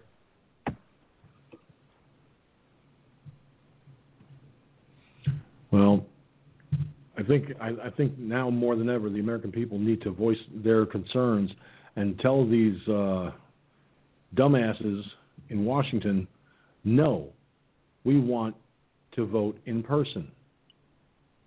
Now, tell me if this idea sounds good to you. It's something that I thought about, and that's start elections on Monday at 6 in the morning, close the polls at 9 at night, and have them open all week from Monday through Friday, from 6 in the morning to 9 at night. There is no reason why they can't do that. If they want people to wear masks and social distance, this is the way they could do that. Because the election pollsters, the people that are there to run the machines and everything, could turn around and wipe down each voting station, wipe it down after each person, wipe down the machines after each person, and it could be done. What do you think of that idea? Given the extraordinary circumstances that the Democrats keep saying they don't want to risk people and all this other stuff, but yet if something like that were done, people could get out and vote. I'm thinking that might be a better idea than mail-in voting. What do you think? Well, I mean, if they're going to make kids wear masks in school, why not? Okay, remember what I said, that you go down here to Walmart. I can go right here, walk into Walmart right here, and they got a couple of tables set up right there with hand sanitizer, and you wipe your cart down. And hell, I use a little electric one for my back. I can't, walk long distances. But hell, I take 2 or 3 of them, wipe down the handles and switch. I even fucking wipe down the plug, or it plugged, if it's plugged in. So why can't they do that? If Walmart can do it, why can't they do it? And for a week, so what? I'd be all for that. Yeah, because I think that's a more viable option than mail-in voting, personally. And I think if every single person who's a registered voter in this country were to turn around, call their elected officials in the Senate and the Congress, and tell them, we don't want mail-in voting. Here's an idea that we believe would be a better alternative. Start Election Day on Monday from 6 a.m. to 9 p.m.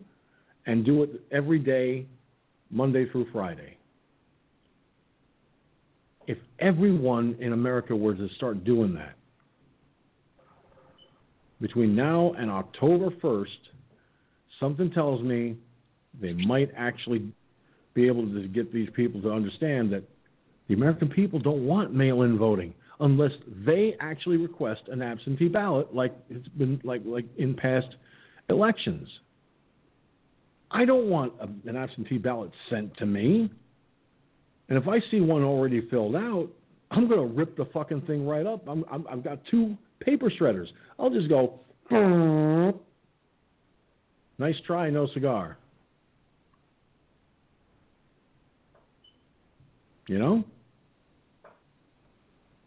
Yeah, that would be. Yeah, I agree. I want my choice to be my choice, not who they say I should vote for. Well, Gunslinger, we're going to get cut off of here in about 6 minutes or so. So what I'm going to do is I'm going to get ready to lock up shop for the night. But before you disappear and head off for wherever you plan to go and do and all that stuff, I've got one final question to raise with you. If the elections were held tomorrow,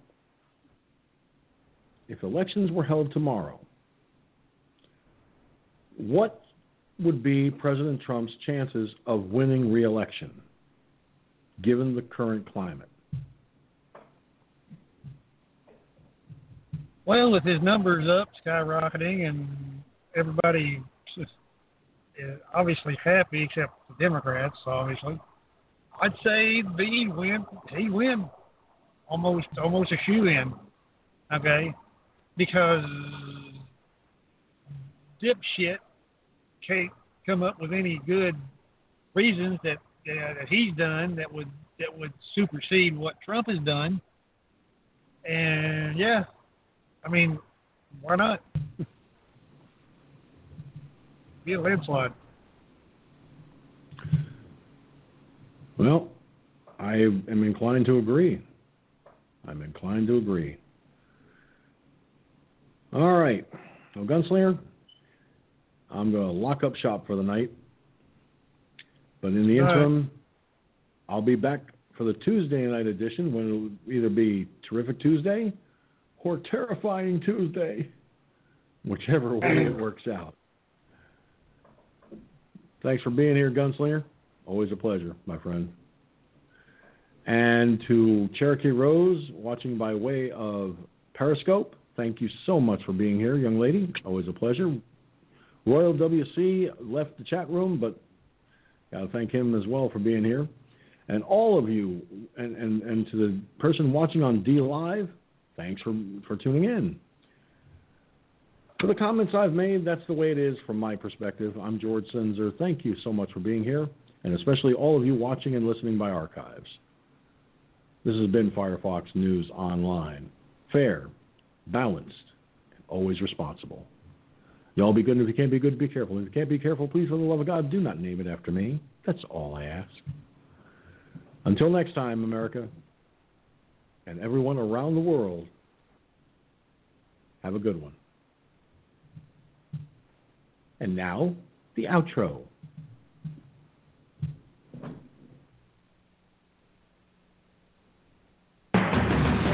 Thank you for tuning in to Firefox News Online. Firefox News Online is a production of Firefox News Online Productions. Any rebroadcast, transcript, either in whole or in part, without the express written permission of Firefox News Online Productions and its owner, is expressly forbidden. Copyright 2020, all rights reserved. You can catch the links to Firefox News Online's broadcast by going to facebook.com/FFNOIBN. That's facebook.com/FFNOIBN for the Firefox News Online Internet Broadcasting Networks. Hey, we'd like to hear from you, so send your comments to comments@firefoxnewsonline.com. That's comments@firefoxnewsonline.com. Also, any stories or topic ideas you might have, we'd like to hear from you. Send to WeReport@firefoxnewsonline.com. That's WeReport@firefoxnewsonline.com. Again, thank you for tuning in to Firefox News Online. I'm George Sinzer. Thank you so much for being here. We'll catch you next time.